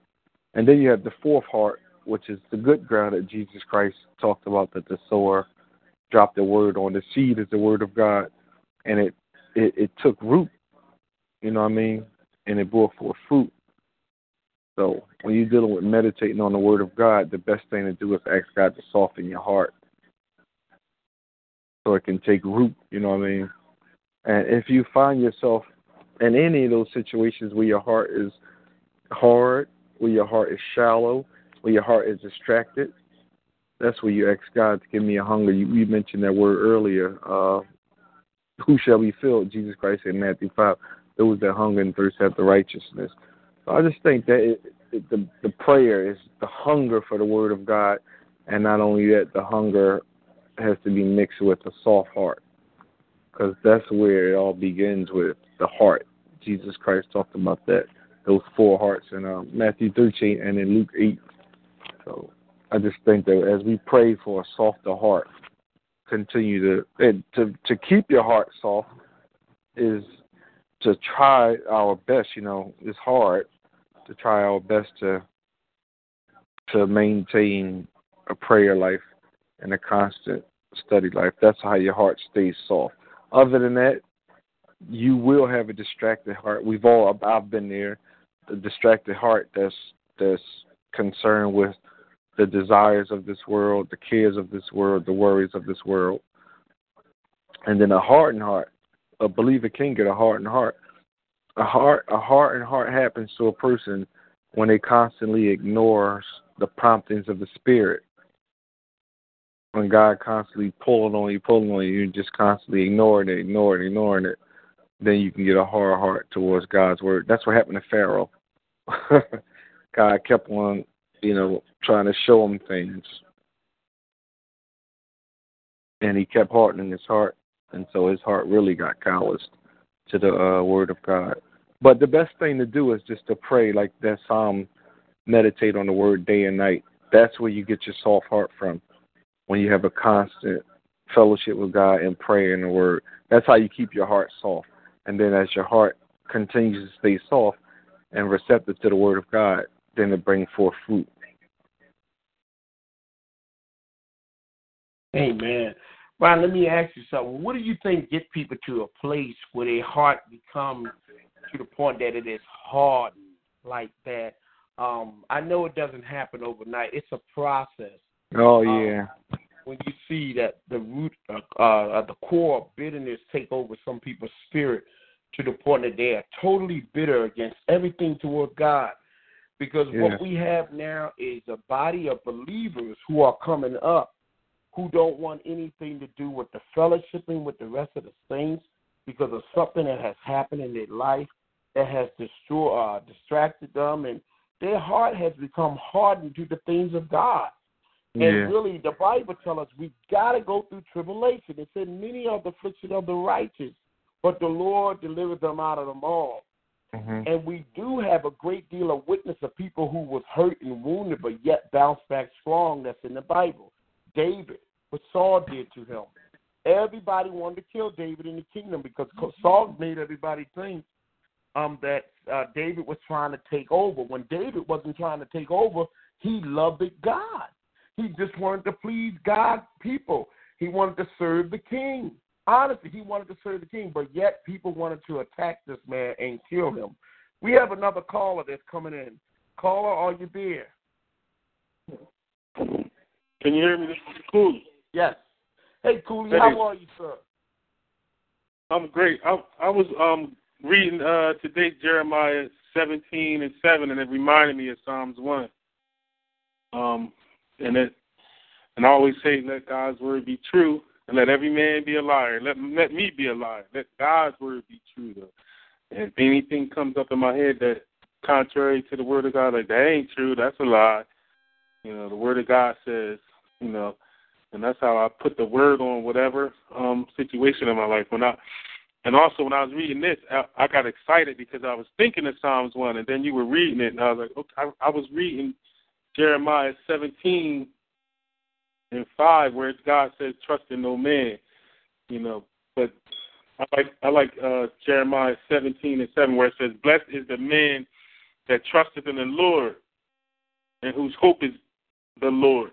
Who hope the Lord is." Sorry about that. "For he shall be like a tree planted by the waters, and that spreadeth out her root by the river, and he shall not see when the heat cometh. But her leaf shall be green, and shall not be careful in the year of drought, neither shall cease from yielding fruit." And then it says, the heart is deceitful and above all things, and desperately wicked, who can know it? And the Lord searches the heart, and I try the reins, even to give every man according to his ways and according to the fruit of his doing. So when you were saying people's heart get hardened, the Lord tell you, look, that ain't right. You can't be that way towards that person. Pray for a softer heart, and then you got to pray for a softer heart, that individual, when the Lord tells you that ain't right. And if they become hardened to the Lord, he trying them, like, you ain't going to get blessed. If you're a believer and ain't yielding to the Lord, plus being a believer is believing what God says, just like Abraham. If God tell you your heart is hard and you don't soften it up by repenting and asking him to make it soft, that's rebellion, you know, and God going to punish you for that or not bless you. So, I enjoyed that when you was reading. I was like, wow, that was awesome, because I was reading 17:7, and that brought that right to me. I do. One of the things I realized, brothers, is that there's a lot of people, for whatever reason in their life, personally, it could be at the job, it could be with family members, it could be various things that causes them to feel as though trials is something that nobody wants to try. Nobody can say, man, I love trials. Nobody says that. I promise you they don't say that. But when you go through the trials, we know that God allowed these trials to come to purify you. And sometimes he show you what's in your heart, you know, to get you ready for where you're going at. And it's just for a season. But I want us to just try to speak to those people who feel as though that they at their rope and they really want to give up and they just tired. They done did so much and it seems like it's always a fight going on when it comes to striving to go to church and whatever they do. They just want to do whatever God has called them to do. And the more they just want to serve God, the more the fight intensified on their life. And they're trying to get away from fighting, and everywhere they go, it's a fight or somebody trying to suck them in the midst of something that has nothing to do with them. How do we speak to people who've been wounded in the house? or been wounded in the ministry and whose heart is hurting. They heard us read Psalm chapter 1, and they know this is what God asks of them. But yet they still say, I thought these people was Christian. How do we let them know that everybody in the house is not made of gold and silver and of brass, but some of wood, hay, and stubble? In a house, Jesus said, let the wheats and the tares grow together. We really don't know who's who. How do we appeal to people who say, I don't want nothing to do with church? I came out of church, so now I'm moving into another cult, another religion. I don't want nothing to do with God anymore. How do we address people like that? Share it with our audience, brothers. If any of you guys, Ron and Brother Cooley, share what can we say to those men and those women in particular? How do we address those people?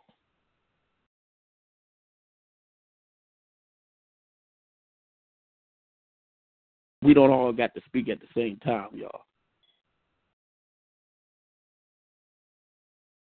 But I say that because if you can just, Will, if you're there, unmute these brothers and let me hear what they got to say. Yeah, I'm here, Kev.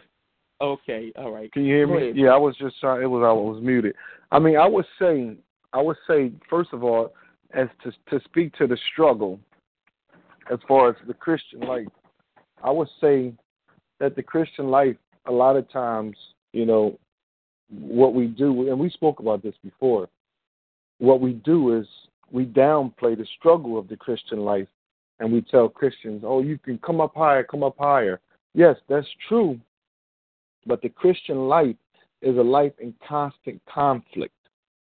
Paul talked about that in Philippians chapter 1, the last verse, where he told the Philippians, he said that you know about the struggle that I've been going through and the conflict which you saw in me, what you heard to be in me, and now you see in me, and the conflict is in you too, because they was going the same thing. That word conflict is the Greek word agon. That's where we get the word agony from. And it describes a battle.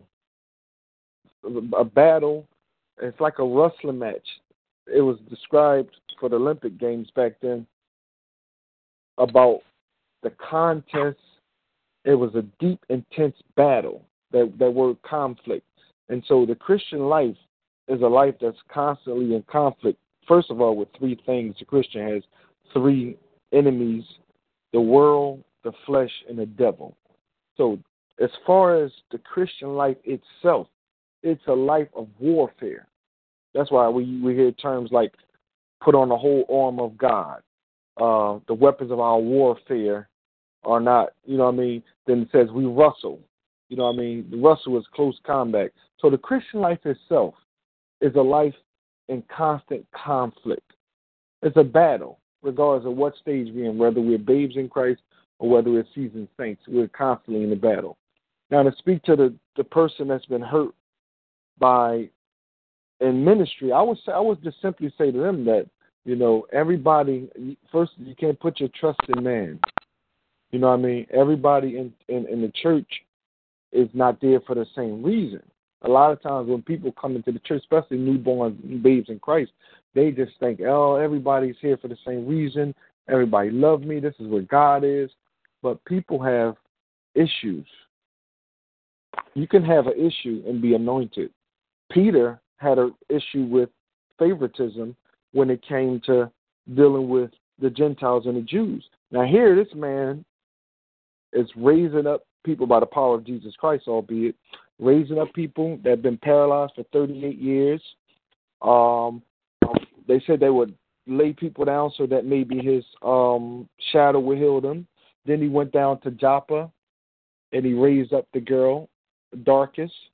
So my point is this. I would tell them that, listen, yes, people are anointed. Yes, people have gifts, but people can still have issues. So that when Paul would sit with the Gentiles when the Jews wasn't around, then when the Jews came around, he would withdraw from the Gentiles. And that's actually racism. So, but he still had gifts and all that stuff. I would just simply tell him you have to put your trust in God and not in man. You're not here for people, even though, that's why we got to be careful how we treat people. Because people, we talked about this too. People look at us Remember, the Bible says that we are living epistles seen and read of men. So a lot of that is on the people that's in authority too, because remember, Proverbs says that a brother lost, a brother that's lost or a brother that's offended is harder to be won than a city with brass bars or a castle with brass bars. It's hard to win back people that we've hurt and wounded because they put up barriers and they put up walls, and it takes the Holy Spirit to get through all that. But the best thing to do is to educate the church on how to treat people. That's where we're lacking at. The church is not educated them because we have a church. We have crowded churches, but we don't have healthy churches. Wow. We got a church full of converts, but we don't have disciples. And that's part of the problem. We have a church full of converts, but we don't have a church full of disciples. But I would just try to, explain to the person that, you're in a building with flawed people. And when new Christians come along and when young Christians come along, they don't get that message. They get the message as walk in power, walk in holiness. That's the only message they get. They don't get the message that we came from where you are. God is still working on us. They don't get the message that we're still all a work in progress. They don't get that message. So when they come in and get hurt, they leave. And they get hurt. No, you were supposed to, I didn't expect that from you. But if we, from the gate, give them the message that from the pulpit to the back door, we're all a work in progress. If they get we failed with that part of the message.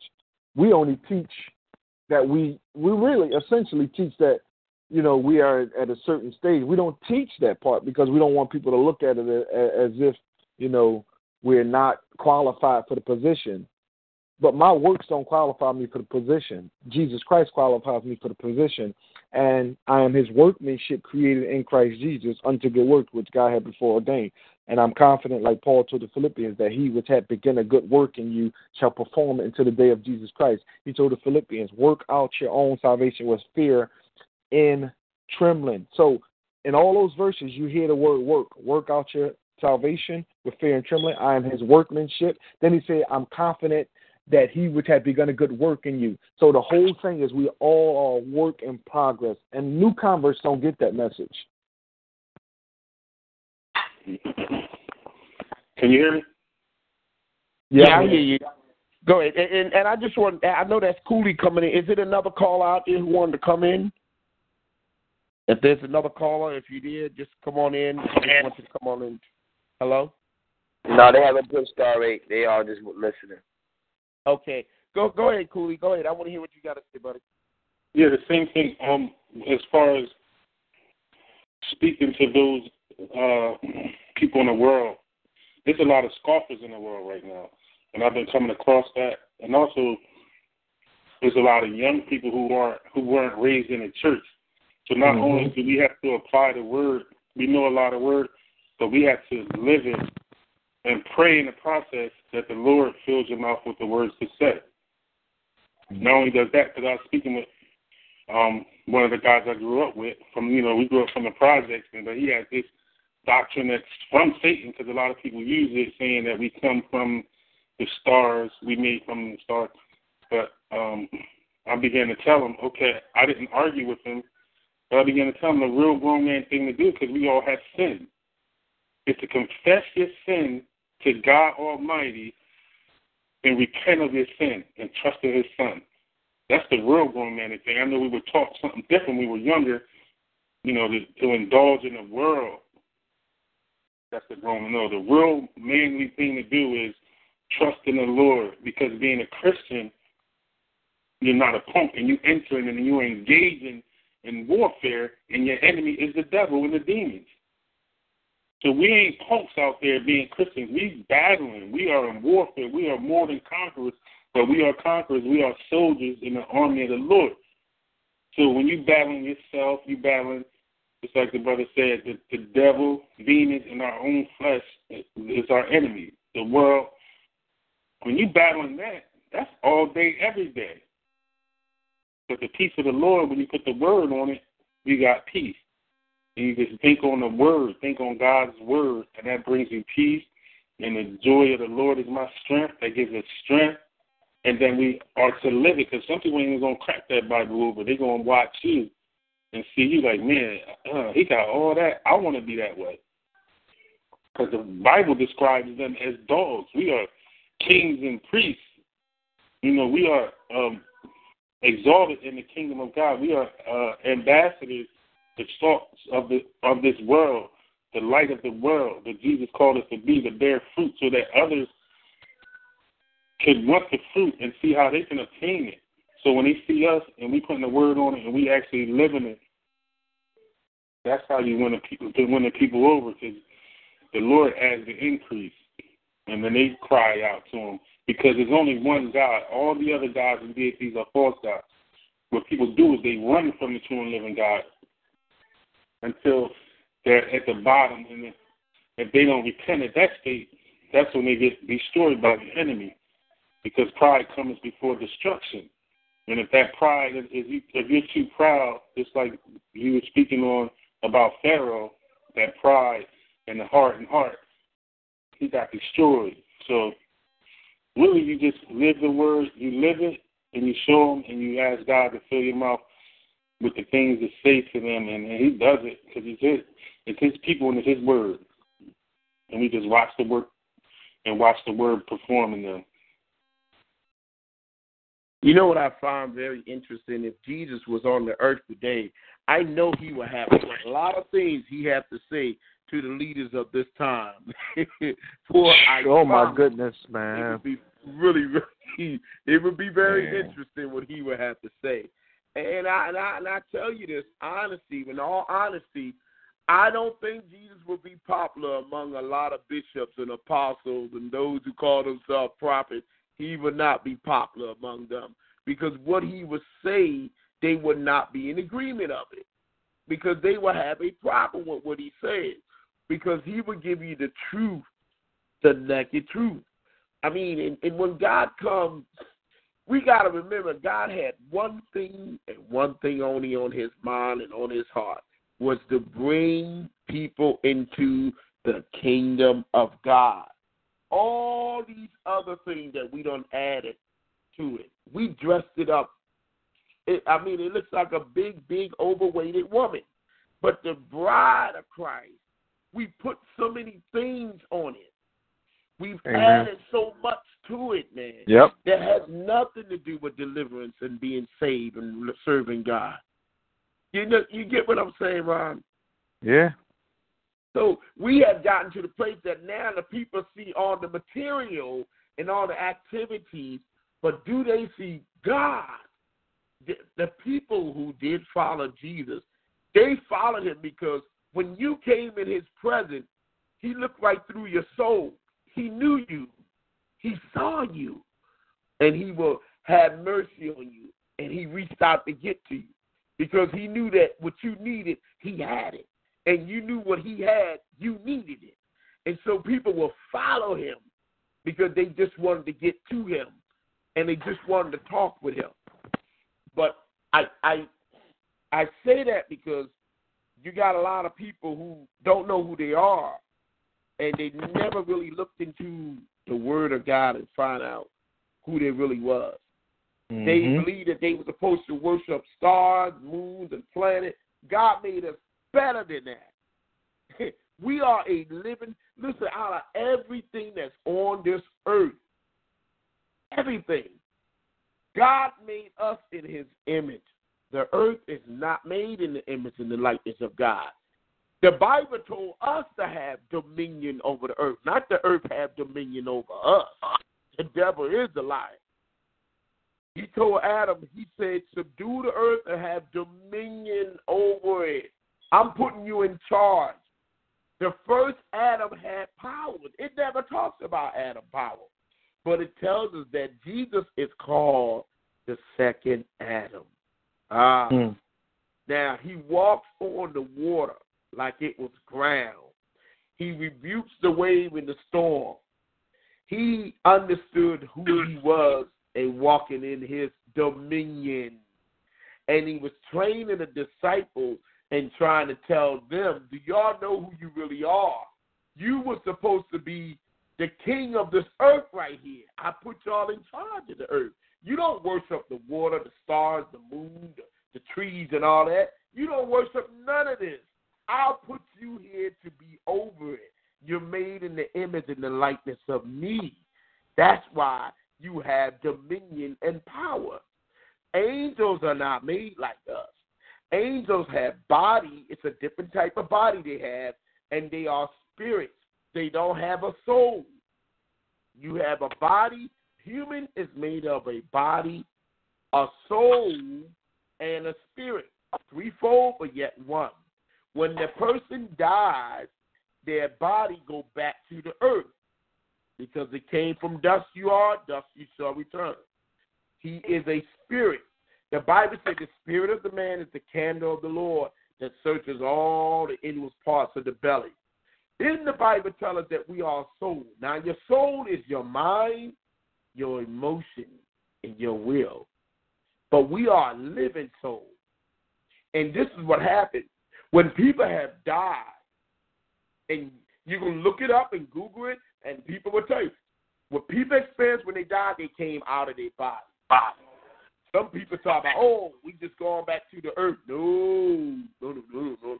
When you die, you go into the real spiritual world where you came out of. Angels, God, everything is there. Dead people who died before you, listen, either you going to heaven or you going to hell. You're not going to be some lost soul wandering around. Demons wander around like that looking for a body to jump in. But you, not so. You are a living soul. People have went to heaven and they've seen their loved ones. They've seen family members and talked with them. Some people say they couldn't tell if they was in the body or out of the body because it was so real. You are a living soul. When we die, we're going to stand before God. But you know the thing that I really love about what people said when they met God? They talk about the love they felt coming from him. Some of them say they felt so ashamed because of the way they treated people when they was on the earth. They said the love that was coming from God was incredible. Incredible. And that's the love. This is when Jesus was on the earth, he said, by this shall all men know that you're my disciples, for the love you have one towards another. He meant that, y'all. And I'm sorry that a lot of people walked away from God and studied religious churches and got into another religion. Folks, let me tell you, never walk away from God. Sometimes things happen in our life that we cannot explain or we don't know why. But you got to know that God loves you. He didn't want you to become traditional. Sometimes we get caught up into the tradition of church and we leave God because of tradition of church.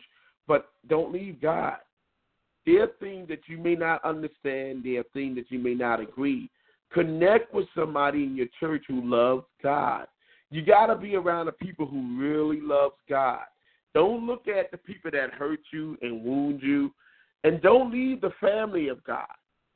Hang in there and find people who are mature, people who are going to help you pray better, who are going to make you stay and get into your word better, people who are going to make you sharper than where you're at right now in your life, because God want to use you for his glory. He has a plan for you. Nobody is here by accident. God want to use all of us. And what you can do is something that I cannot do. But you want to walk with the Lord. And don't leave him. Because your life is too important to us to walk away from God. You're not perfect, and none of us are perfect. You're going to have your challenge, and we're going to have challenges. But don't let individuals, even if it's a group of people, make you walk away from God. Sometimes you may have to step back for a while, but get back in the fight and keep going. And don't be weary in well-doing. For in due season you shall reap if you faint not. God is with you. He's not a respectable person. He got a great compassion, a number of angels that he assigned over all of us to help us. They are called ministering spirits. And they did for us. He created them. He didn't need the angels. We needed them. We needed the angels. And so he gave you everything you would need. He gave you the Holy Ghost to live inside of you. He gave you his son to die for you. He gave you the people of God to love you. And so whatever you got to do, you keep moving forward. Keep moving forward. But don't walk away from the church, though. So there's a lot of people who are bitter and angry at church. I hope that everybody understands. Anybody who get into any leadership, they make decisions. Leaders are not perfect, just like we're not perfect. Nobody's perfect. But if you do see a problem, you pray for the leader. And sometimes if you see the leader just walking in an ungodly way and practicing ungodly ways, then maybe it's time for you to sit up underneath a pastor who loves the Lord. You pray and find yourself to go somewhere where you can get up underneath a pastor who really, truly loves God. But for the most part, don't you miss God because someone else offended you or did something to you. And, you know, I have testimonies, y'all. When I was just a babe in Christ, not at the church I'm at now, not at Deliverance, but at another church 2 years ago. And the devil showed his head ugly on me. I must have been saved for 2 years. This was at another church. And I had a low-down, dirty deal done to me by a minister. I mean, he tried to do me in.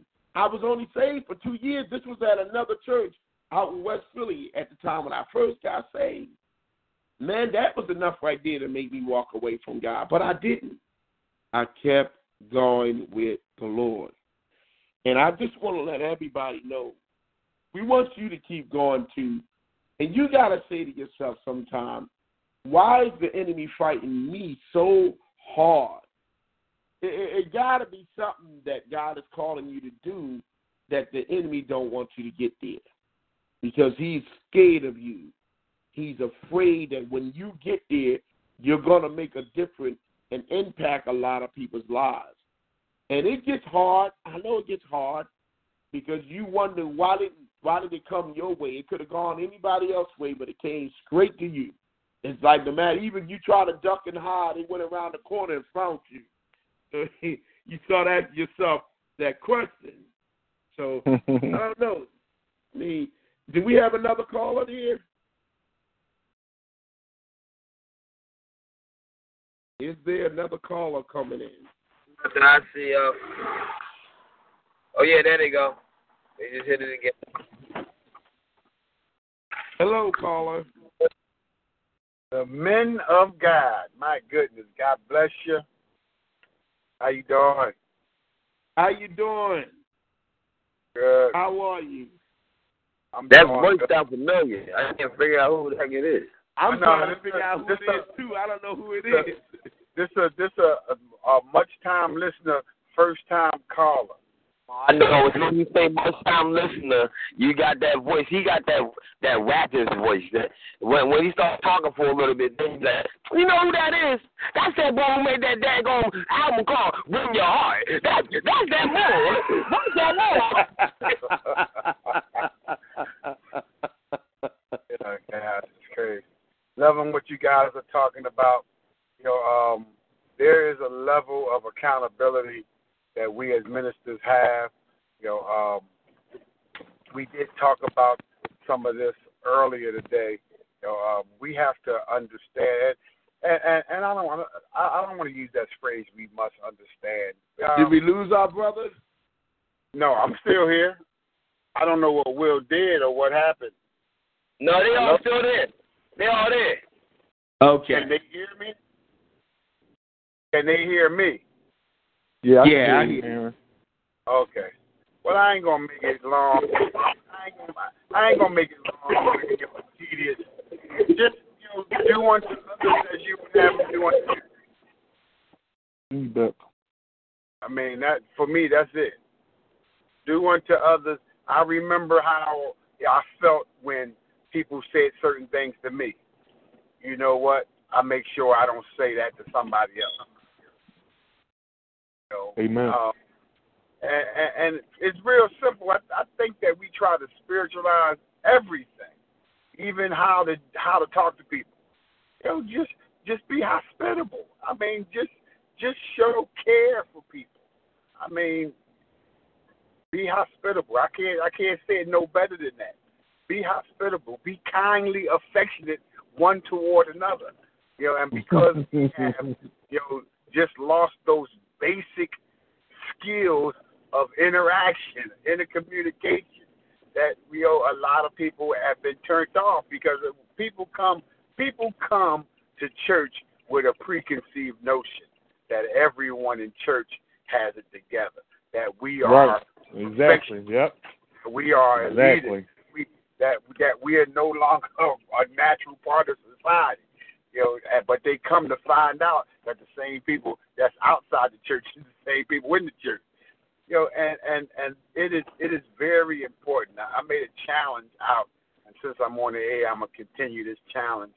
That, as we know, in our generation, that's men that's between, I would say, 55 and 35. Most of us have come from a foundation that was based on a man or woman of God, that prayer life was like 3-4 hours a day, you know, and to build on that foundation, to at least see God move in the areas that we desire, we have to match that. Yeah, that's what I believe. Now, that's my personal belief, that we have to match at least that, because there are territories and principalities that were in subjection because of the anointing, because of the presence of that person. But as that generation dies off, it appears that the devil begins to gain more ground. And it's not because we're not praying, but we're not at the level that we had. We have to maintain that level and intensify that. And that's what I believe. So as they do that, you know, the devil's going to attack who he can attack. You know, as a roaring lion, walking around seeking whom he may devour, because he can't eat everybody. You know, some people have been, you know, I would say, to God at a level where they understand that, hey, things happen. Life still goes on. People ain't perfect, but my eyes is on Jesus. You know, so, and as people do that, you know, we'll get better. But in the meantime, we that have a place of prominence, whether it be in the church, on the choir, the ministry, we have to show Christ-like character. I mean, it's really simple. Not judgmental, not critical of people. You know, one thing that Pastor Brown instilled in me, you know, for the short time that I was with him, that I really appreciate, is that ministry is people. You know? And if you're not willing to deal with all sorts of people, then you need to find out what else you want to do. Because if you're going to be a minister, when we're all ministers, but if you're going to be a minister, that means that you have to deal with all kinds of people.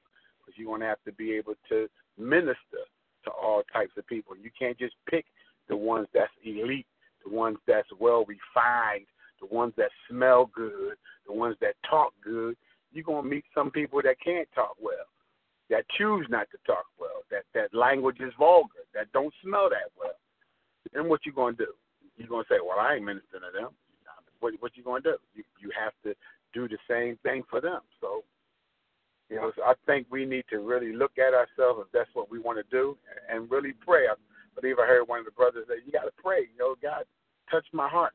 Give me that soft heart. Give me that, take out that stony heart. Put in me a heart of flesh that I may feel what you feel and feel like you feel. Because in myself, you know, this guy coming at me all crazy, I'm ready to smash him. And I know I can't do that, but you got to change how I feel and what's coming out of me, you know, in this press.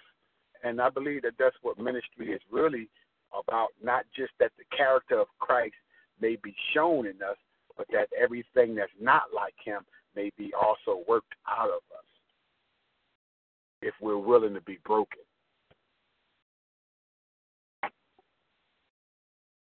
That's a good word, man. My piece on that.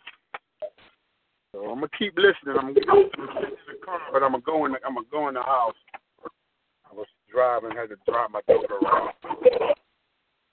Well, can you tell everybody about that album real quick, man? And how they can get it and reach it, man?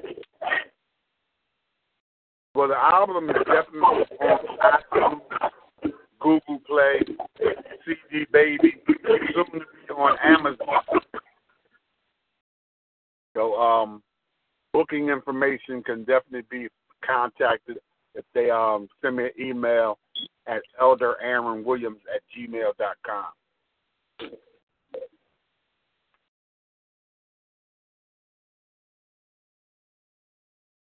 That's what I'm talking about. All right, God bless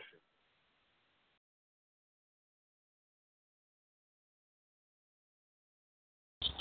Mr. Kyle Myers? Yes, sir. Yes, sir. We're here. It's good to hear Deborah A. called in and Cooley and Ron. And I pitched that thing out there to everyone because there's a lot of people. Now, we know the prophecy said at the end time it will become a great falling away, and a lot of people left from the faith. But we want to try to get those to come back because some of these people, they got to come back because they prodigal sons. You get what I'm saying? The ministry itself is not, the church is not perfect. But ain't nobody in the church is perfect, and nobody got, we know the word of God, the laws of God is right altogether, but there is a process that in all of us that God is working on. But I think sometimes for me, I can't speak for everybody else, but I'm going to speak for me. There are just some things I expect more from people. For an example, I got a son that's 8 years old, and then I got an older son that's a man. I never expect my son that's a man to do what an 8-year-old son would do. You get what I'm saying? Because he's older. He should have lived long enough. He lived long enough to know better. And I believe in the church is where we at. A lot of time we expect people who are older, who've been around longer, to know better in certain things. I'm the type of guy that's like this. What did the Reddick say? If you can't keep up, don't step up. Hey, man, listen, sometimes if you're not going to be able to keep up, don't step up. And like the word of God said, if the horses have wearied, the footmen have wearied you, how would you be able to keep up or contend with the horses? There are things in our lives that I think to me, and when I see in time, I find in older men that I look, and if I see things, I said, they petty. They too petty. Even in the world, you knew that it was something that was like water on a back duck. You'd be like, that's petty. You still there? That's where you at in your life? And when you see that, you'd be like, you never grew. You still petty. And then I'd be like, oh, no, I can't deal with that. See, we had a men's leadership class that we went through for like, I think it was 2 months. We went through the class for 2 months. And what we was taught in that class and what our ears have heard and what we was learning, I understood I could pick a leader apart from what I went through that class. It taught us so much. I mean, Aaron took the class. The class was raw. It taught you all the attributes of what you should be having in a leader. Now, it never told us that the leader was perfect, but it always let us know what to expect in a leader. And first, it started with us as leaders. How do we respond to others? And by the way, ladies and gentlemen, if you ever want to get the book, it's a Bible called the John C. Maxwell Bible. I encourage you to get that Bible and order it. It's a Bible by John C. Maxwell to deal with. It's called the Leadership Bible by John C. Maxwell.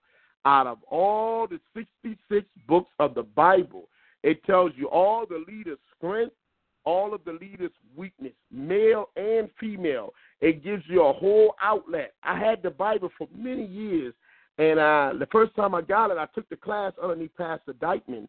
When he was giving the class at his church, I took the class there, and it was awesome. And then I took the class again with Reverend Zara Harris at my church at Deliverance. We took the class again there, and it was awesome. And so I really encourage you guys, if you don't have that Bible, get that Bible. John C. Now, I'm not telling you to start reading the King James Bible. Continue to read that. But for studying of leadership, man, I promise you, after you read that John C. Maxwell Bible, when you study up on different, think of your best character that you love in the Bible. And when you get that John C. Maxwell and the way that God gave him the revelation, how to break down those characters, it's mind-blowing. And I forgot, Cooley took the first class with us, too. That class is powerful, man. I'm telling you, it gives you a whole outlet. It gives you history and time and biblical principles of leaders, the good ones and the bad ones. Do you guys know Hitler had a following, too? Oh, Hitler had a following. Because sometimes we get the concept that if you're a bad leader, nobody follows you. Nah. No, sir. Hitler had a big following. And I mean, he was the devil walking in the earth. He was the devil, but he had a huge disciplined following. He had a following. The man was cuckoo for Cocoa Puff, but he had a big following. So sometimes we try to say, well, if they was a better leader, they'd have a big following. I said that a lot, too, in time past. But when you really look at it, leaders make people just like themselves. It's like almost you're not making people in your image, per se, but you gleaning them to be as strong as you are so that when you step off, they can step right in and that ministry won't miss a beat because you trained them so well. They could just step right in their own way that God gave them and step up and be there. If you're sick, they can step right in. But if you got people there and you don't want to use anybody, you're scared to use them, then you need to ask yourself the question, is I'm really training these people to step up and take over? Because if I'm not, I'm failing my position. And you see that with Dr. Miles Monroe. He said the name of the game was to work yourself out of a job. I don't care what position of leadership you are. If you're in a ministry, you don't have to be a pastor at all. You don't need to be a pastor, but you are a leader underneath your church ministry. I know at our church we have 70-some different ministries. Each ministry got a leader that's over that particular ministry. The good leaders in good ministry normally train people who could step up. So if they're not there, somebody can run it effectively the right way. I have learned the worst thing to do is to put somebody in charge because they're your boss, but yet they can't do what you can do in running things. You got to put people that's there who knows how to do it effectively if you wasn't there, even though they're not your boss.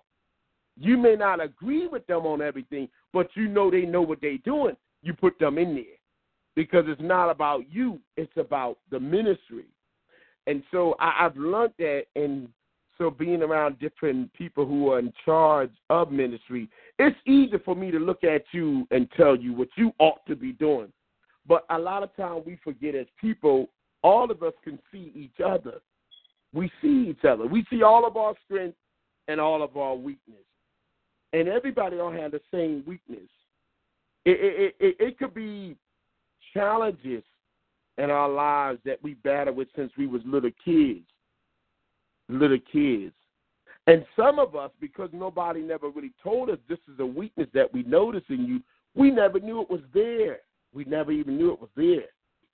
But I've learned that if I ever want to strive, and I got my King James Bible of Deliverance that I love so much that Aaron always criticized me about because it's ripped up, raggedy up, but it's got all my outline and highlights in it. And he said, man, you need to take that Bible somewhere and leave it there.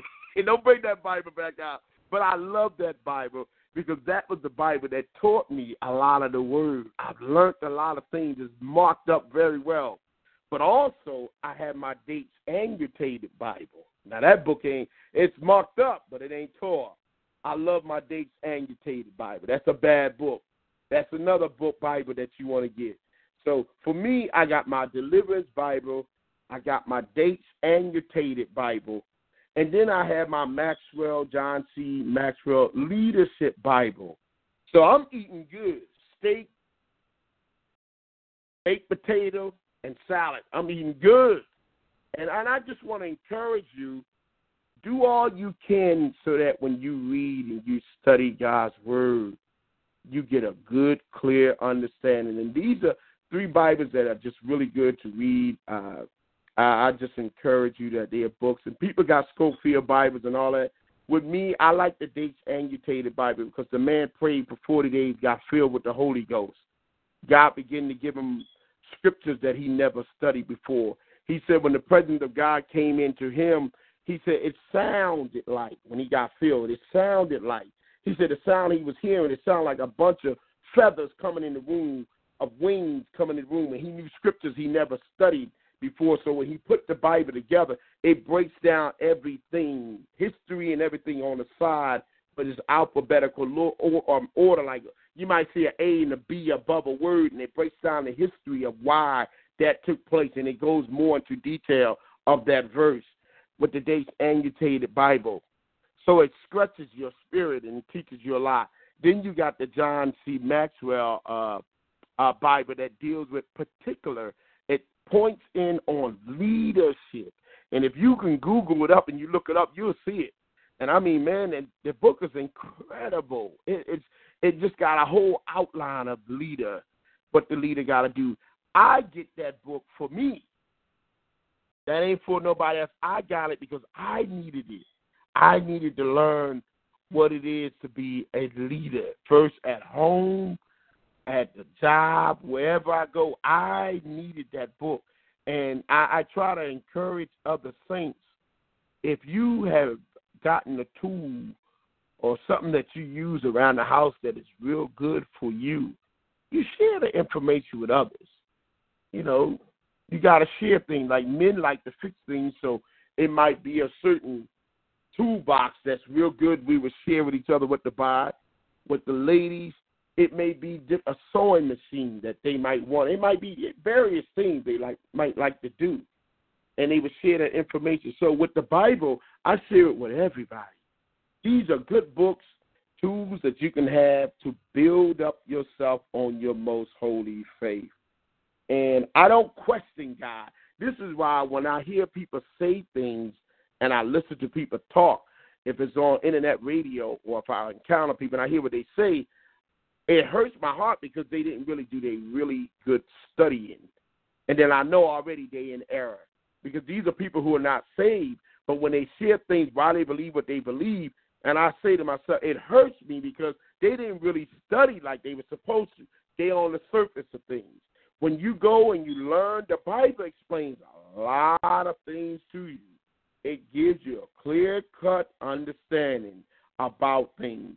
And a lot of people try to get rid of the Bible. But let me tell you, the archaeologists, when they wanted to find out the truth about history or something, they would go into the Bible and dig where that Bible say to dig at. They found gold. They found diamonds. They found nation that the people said they never existed. But when they read the Bible, it tells you where the Philistines lived at. The archaeologists went there and digged, and while they was digging, what did they discover? A city. Those people really did live in that time. It's the most accurate book of all time. And a lot of times people bring up about King James. King James ain't got nothing to do with the Bible. He translated it to English, but he didn't write the Bible. He's not the author of the Bible, okay? And I mean, I remember one thing that Jesus said to the Pharisees. He said to them, he said, you do greatly err not knowing the truth. And some people, they not just in error, they're in a great error because they refuse to listen to the truth. The Bible is not something that you just read like another book. That's not what it's for. It is the book of all time. You can't read it as a natural man read a natural book. It is a spiritual book. And what God has to do is open up your spirit to understand that book. If you shut your spirit up, you will never understand the Bible. And in the book of 1 John, it says, no man that has the Holy Ghost can call Jesus a curse. You can't. If you got the Holy Ghost in you, you cannot call Jesus a curse. And you cannot confess that he's Lord but by the Holy Ghost. That already let us know you don't have the Holy Ghost in you. He's called the Holy Ghost for a reason. He enlightening us. He teaches us something. But the Holy Ghost can only come if it's a sincere, truly repentant heart. He can't come if one heart is not repentant. If you didn't repent, the Holy Ghost can't come in you and open up your eyes to the marvelous truth because your eyes are darkened. And one of the things that the Bible reminded us, if our gospel be hid, it is hid from those who are lost, of whom the God of this world has blinded their eyes. They can't really see the truth and not manifest it to them. And so these are the things why I like to read, and especially for our people, we got to come up higher, y'all. We got to come up higher when it comes to learning God, because we are losing a lot of our people because they are destroyed for lack of knowledge. I'm not talking about the ones who are in the church. I'm talking about those who have left the church. They grew up in the church, and now they serving moon, stars, and all kind of crazy stuff. And you're like, what in the world? When do we know? Well, let me put it like this. In a long time ago, the Egyptians were serving moon gods and all that other stuff like that. But especially when you come to Egypt, anybody in their right mind know if you read Egypt was the most devil worship place in the world. They worship demons. They wasn't serve the true and living God. The true and the living God wiped them out. He wiped them out. They were serving the sun, the moon, the cow, the cat, the frog, the snake. They was worshiping everything. These Egyptians was devil worship. So I don't read books that came out of Egypt. I'm sorry. I know better than that. Common sense. Okay, that's what it's called. You don't need a PhD to know that Moses was dealing with demons when he encountered the true, living, powerful God. But the Egyptian was serving a false God. That's why God said he hardened Pharaoh's heart. And he wiped out all the Egyptians to show everybody. The first thing that God told Israel when he got them out of there in I think it was Deuteronomy or Numbers, he said, "Hear, O Israel, the Lord our God is one God. He's not the frog, not the cat, not the cow, not the moon. I am that I am." Moses said, "Who should I say that sent me?" When they asked me, he said, "Tell them that I am sent you." I am. This is the God that we serve. I am. And when Jesus walked the earth, and he told the Jews, when Abraham saw me, he rejoiced to see me. And the Jews' response to Jesus was, "You're not even 50 years old yet, and you seen Abraham?" Jesus' response to them was, "Before Abraham was, I am." And he's telling them who he is. Yet they couldn't see that. They're looking at a man who was 33 years old, but they didn't know he's the Son of God. He was there. He said, "Whatever my Father do, I do also." And I mean, they said, "Well, how can he be the Son and he be God all at the same time?" Well, remember when John the Baptist baptized him? The Bible said a dove came like as a dove appeared over his head. And remember when they was on the mountain and when Peter and them woke up and they seen Jesus, Elijah, and Moses, and they said, "Is it good for us to be here? Let's build 3 tabernacles." Well, a cloud moved over them. And God the Father spoke and said, "This is my beloved Son in whom I'm well pleased." This is Daddy talking. Hear ye him. So God the Father already been. This is why we got John 3:16. Who blood did Jesus have? He had God the Father's blood in him. He's not just a prophet. He's more than a prophet. He said, "No man could take my life. I have power to lay it down and take it back up again." His response was this commandment. have I received from my Father. He said he came out of the bosom of the Father. God sent him to die on the cross. Folks, let me tell you something. Had God came down here, he would have killed everybody. Because God is holy. This is why he told Moses, take off your shoes. I'm on this earth right now. The ground you standing on is holy ground. You can't, you got to take the shoes off. Inside your feet is connected to every ligament of your body, all up through every nerve. When you come on the ground, flat-footed, all up, God wanted every part of Moses, every part of him. And then he began to tell him who he was. I am the God of your father, the God of Abraham, the God of Isaac, the God of Jacob. And I've heard the cry of my people, and I've seen their affliction, and I'm going to send you to go to deliver them. God is all powerful. I mean, man, God showed out. He said, I'm going to harden Pharaoh's heart, and I'm going to wipe them out. And he did it. He opened up the Red Sea. Listen, man, he bad. He said, listen, stretch forth your rod. The whole sea opened up. This is God the Father, the same God that Jesus was talking about. He said, my Father sent me. The prophecy in Isaiah 7:14 talks about a virgin will conceive a child, a virgin. He couldn't have Joseph's blood in his body because Joseph was born in sin and shaped in iniquity. He had to come through a virgin because the woman, when she's pregnant, her cycle does not come on. They call it the placenta bag. Her blood goes in the placenta bag.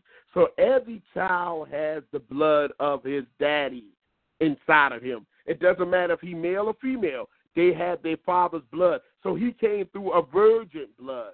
He couldn't have Joseph's blood inside of him. Joseph had Adam's blood. Adam was born, created by God. Not born, created. But when he sinned, all men died through Adam's bloodline. Because every one of us who was born after Adam was born in sin, shaped in iniquity. He didn't have none of that blood inside of him. That's why he took it to the cross. He's the Lamb of God. He took that blood and put it on the cross. And that's where he put all of our sins to the cross. Every year the Jews will offer up a bullock, a lamb, a goat, a sheep to the sin, to put their sins there. And that was their way of atonement for their sin of the year. And so Christ will be the fullest atonement for all mankind. And because Jesus told us, he said, make sure you enter in on the straight gate. He talks about this gate. It's a straight gate. He said, straight is the gate and narrow is the road that leads to righteousness, and few there be that finds it. And broad is the gate, and wide is the road. Wide is the gate, and broad is the road that leads to destruction, and many people was going to go that way. Because everybody thinking they know God, but they ain't get the Holy Ghost. And all along, you got angels here. We're not here alone, y'all. You got a lot of angels here watching us. They are the watchers. You got demons here that gets in people. The evil that you see, look on your news. Look, you turn to CNN News. Look at the evil that's out there, what you see on TV. You think that's just happening by chance? These are spirits that's working through the earth of men that's causing them to do this. Jesus encountered spirits every day. He dealt with demonic forces. Some people, I don't want to talk about demons. I don't want to talk about demons. Go somewhere and sit down. Listen, let me tell you this. If you are born again, you're going to have encounter with demonic forces. You're not Job. God covered Job for a reason like he did. You're going to be hit with different things in your life that you cannot explain. You cannot explain. This is not about coincidence. I forgot what they call that bird that sticks his head in the ground and the rest of his body is sitting up. People who don't understand what this battle is all about, anybody who loves God, you're going to be into some spiritual warfare. Not all the time, but you better believe the devil is not going to forget about you. Oh, that ain't happening. So you are kidding yourself if you think you're just going to skip through here with roses and flowers and, it don't affect me because I don't like to talk about demons and all that stuff. We don't need to talk about it. But you better know who your enemy is. And if your enemy is the same enemy that fought against Jesus and everybody else, you in for a battle. And if you read, there's a book called God's General. God's General. These people filled with the Holy Ghost, God was using them in the 1900s, tremendously using them. You will find that they had encounters with a lot of principalities of the air. See, the devil don't worry about people who just want to be churchy. You want to be churchy, go ahead. He said, yeah, let him be churchy. You're not a threat to his kingdom. But once you move into the atmosphere that you got the power of God, I'm talking about the real power of God that submerged you, like a Azusa thing took place in the day of Pentecost. You got the power of God flowing through you, not just speaking in tongues. People think speaking in tongues is power.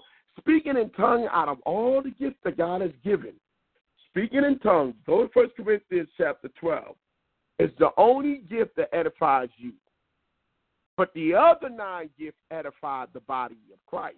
Whether it's interpretation of tongues, that's all of that edifies the body of Christ. You can speak in tongues to the cow come home and the devil be beating you upside your head. You can speak in tongues all you want to. You're only edifying you. But the other gifts edify the body of Christ. If speaking in tongues is the only thing you can show that's being filled with the Holy Ghost, being filled with the Holy Ghost is a character, y'all. Not just some gift. It is a gift. When you fill with the Holy Ghost, it gives you the ability to do things, but more importantly, the fruit should just emanate from there. The fruit. I never want to know God from a head point. I got to press beyond that. I want to know him with the power. And I'm not talking about like some people is caught up in the gift. They just caught up in the gift. I want to know him in the power of who he is as God the Father, not just the gifts. Because the gifts and the callings without repentance. When the disciples were excited about casting out devils, Jesus had to check them. He said, don't rejoice because the Spirit is subjected to you through my name, but rather rejoice because your names are written in the Lamb's book of life. You can have a gift and still won't make it into God's kingdom. So it's not the gift that validates you. It is the character of God. And so I just wanted to say that. And if anyone else would like to say anything, Ron or Cooley, you guys can say something. I thank God for his word. And again, saints, I want to see the people of God get built up. That's what it's all about. Get into your word, learn about God. He said, take my yoke upon you, for I am meek and lowly of heart, and you shall find rest unto your soul, the resting place of God. I am not pushing towards God for a higher title. I don't care about all that stuff, man. To me, I'm trying to get away from a lot of that stuff. Honestly, guys, I'm telling you, I care about the people of God, the people of God. And I think what disturbs me the more is seeing the immaturity of older saints. That's what bothers me a great deal. And I think that bothered Jesus a lot, too. That's why he had a problem with the Pharisees and the Sadducees. He had a big problem with them. He didn't have a problem with sinners. It was the Pharisees and the Sadducees. He loved it, the sinners. But those Pharisees and scribes, boy, they was a piece of work, brother. I'm telling you. They knew the law, but they did not like the people. And so that's one of the things that we must always remember. Love the people of God. The people of God. Love the sinners. When you see sinners, whatever you can do to talk into their life, speak into their life. And while I'm on this confession thing, another thing that bothers me is the spirit of pride. When you see pride, man, pride is an ugly spirit. It's an ugly spirit when you see it on people. And you just got to listen. Sometimes you can hear it when they're talking. It rises up in them. And sometimes you can see it on them.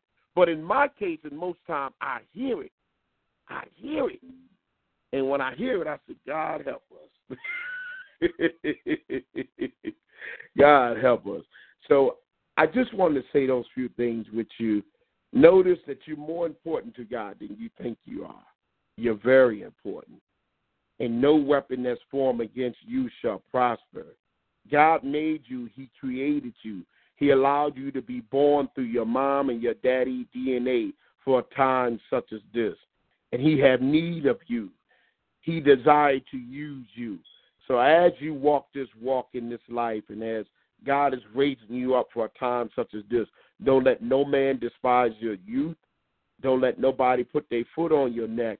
And don't let people bring up your past and try to use that as a cloak to hold you down. You're fearfully and wonderfully made in God.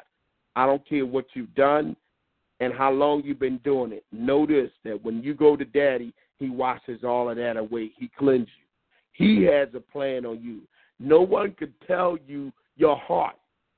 You know your heart. The Bible says the heart knows its own bitterness, and a stranger does not intermingle with it. God said the heart is deceitful above all things and desperately wicked. Who can know it? I, the Lord, knows your heart. He's the one that knows your heart. Nobody else knows your heart. I don't care how gifted they are. They can have the word of knowledge. They can have the word of wisdom. They can have the gift of prophecy. Nobody knows your heart better than you do, and the Lord would know your heart. But nobody. Sometimes God will show men certain things, but he don't show them your whole heart. He don't do that. God doesn't do that. So I encourage you, go back to the manufacturer. The manufacturer is God the Father, God the Son, and the Holy Spirit. And they're the ones. God said, a new spirit also will I give you. He cleans you up and changes you. He changes your countenance, your character of who you is. Go back to God and let him fix you. He is the manufacturer. Let him fix you up what you need to be in this hour. And I guarantee you, when he work on you through the word and he begin to remind you of who you are, you're going to weep before God because he always loved you. He loved you. That's why you didn't die and other people died. That's why you didn't get killed in the car accident and you lived. That's why other people got killed and things happened. You know, they got sick and died. You're still here because he had a work for you to do. And you're not going to die but live and declare the glory of God. So I just wanted to say that to everybody. We love you. If any of my friends out there, Deborah A., or Ron or Cooley, if you brothers want to say anything, or anyone else would like to say something, just push *8 and come on in and talk with us if you would like to say something before we bring it in on a close. So,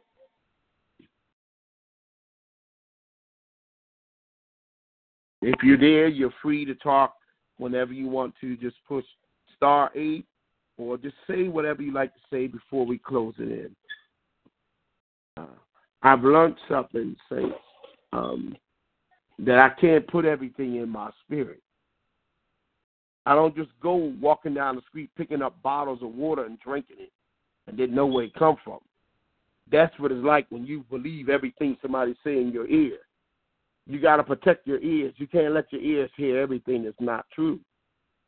Because the Bible said in the book of Judges, and every man done that which is right in his own eyes. The word of God said there is a way that seemeth right unto a man, but the end thereof is the way of death. It may seem right to people, but it's the way of death. God gave us an outline. He's too intelligent to leave us ignorant and not make it in. He gave us an outline of what we must do to get into his kingdom. And we got to capitalize on it and move into that place that God is calling you to in this life, at this time of your life. But he cares about you. And the Bible says, and every man that strive for mastery is not crowned except he strive lawfully. There is a lawful way to do things to enter into God's kingdom.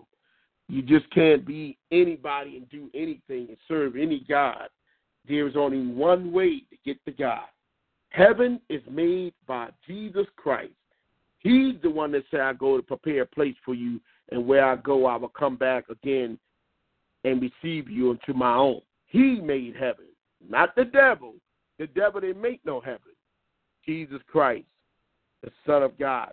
He's the King of heaven. And the only people who go into heaven is those who believe on Jesus. You can worship anything else you want to, but you ain't going to make it into heaven. I'm telling you now, you ain't going to heaven. If you want to get to heaven, you got to go through Jesus. He said, I am the way, the truth, and the life. No man comes to the Father except by me. If there anyone else out there, I'm going to say the sinner's man prayer. And if you hear me underneath the sound of my voice and you would like to repeat after me, you can repeat this prayer after me, and God will be with you. Repeat after me. Say, oh God, be merciful unto me, a sinner. Wash me and cleanse me in the blood of the Lamb. Create in me a clean heart. Renew within me the right spirit, and write my name in the Lamb's Book of Life. Holy Spirit, come into my heart and become Lord and Master and Savior of my soul. This day, I acknowledge Jesus Christ as my Lord and my Savior. This day, I am a child of God. In Jesus' name, amen. I do want to let everybody know, just a reminder again, October the 27th to September the 27th to October the 1st, we will be having a men's conference at Deliverance Evangelistic Church, 2001 West Lehigh Street. We're going to kick it off on a Wednesday, and it's going to end on October the 1st. It's a men's conference. Women and men is invited. Please come out, support, come and be a part of it. Yours truly going to be sharing the word on Wednesday. I'm going to be kicking it off at 6 p.m. on the 27th. And the topic of the theme for this year is moving into the overflow. So we're going to be there. We're going to be having prayer. The word going to go forth. It's going to be a high time at God. Please come out and enjoy it with us. Be a part of it. You will be blessed. I promise you it will be a blessing. So tell your friends and your family. Tell all your family and friends. Come on out and support us and be there with us. We'd love to see you. We're going to be there next week as God have his way. We're in the fast at this time, and we're going to go forth because we want to see God's people get built up. Amen? God bless you all. I want to close out in prayer, and I'm out. God bless. Father, in the name of Jesus, we thank you for all what you've done and what you've done today, for the people who called in, those who was listening in. Build up your people. Continue to strengthen them like never before. Bless them until we come again. This is Word of Fire Ministry. We pray for the hearts of their people of God will be changed and converted to your purpose and to the perfect man. Break down every stronghold and every principality. In Jesus' name we pray. Amen. Peace. God bless. I'm out. All right, people. I'm glad you tuned in to Word of Fire. It's Minister Calvin Myers. And again, we would love for you to tune in 2 weeks. And tomorrow we have Mike Test Live at 5. Tonight on On Point Radio, we have Lady T. She'll be going at it again. And I don't know what to tell y'all, but I hope y'all receive the message because it definitely was something to talk about. Here at Sound City Radio, we always about freedom of speech, freedom to grow, and freedom to learn to know. All we ask you to do is be real, be safe, and be ready. If you got any questions, comments, or concerns, you can email me at dj_chill@my.com. That's dj_chill@my.com. Now, you already know when I say out, it means obviously you talk, But I always add that twist on there, and I say, who's out? Judy was boring. Hello. Then Judy discovered ChumbaCasino.com. It's my little escape. Now Judy's the life of the party. Oh, baby, mama's bringing home the bacon. Whoa, take it easy, Judy. The Chumba life is for everybody. So go to ChumbaCasino.com and play over 100 casino-style games. Join today and play for free for your chance to redeem some serious prizes. ChumbaCasino.com. No purchase necessary. Void where prohibited by law. 18 plus terms and conditions apply. See website for details.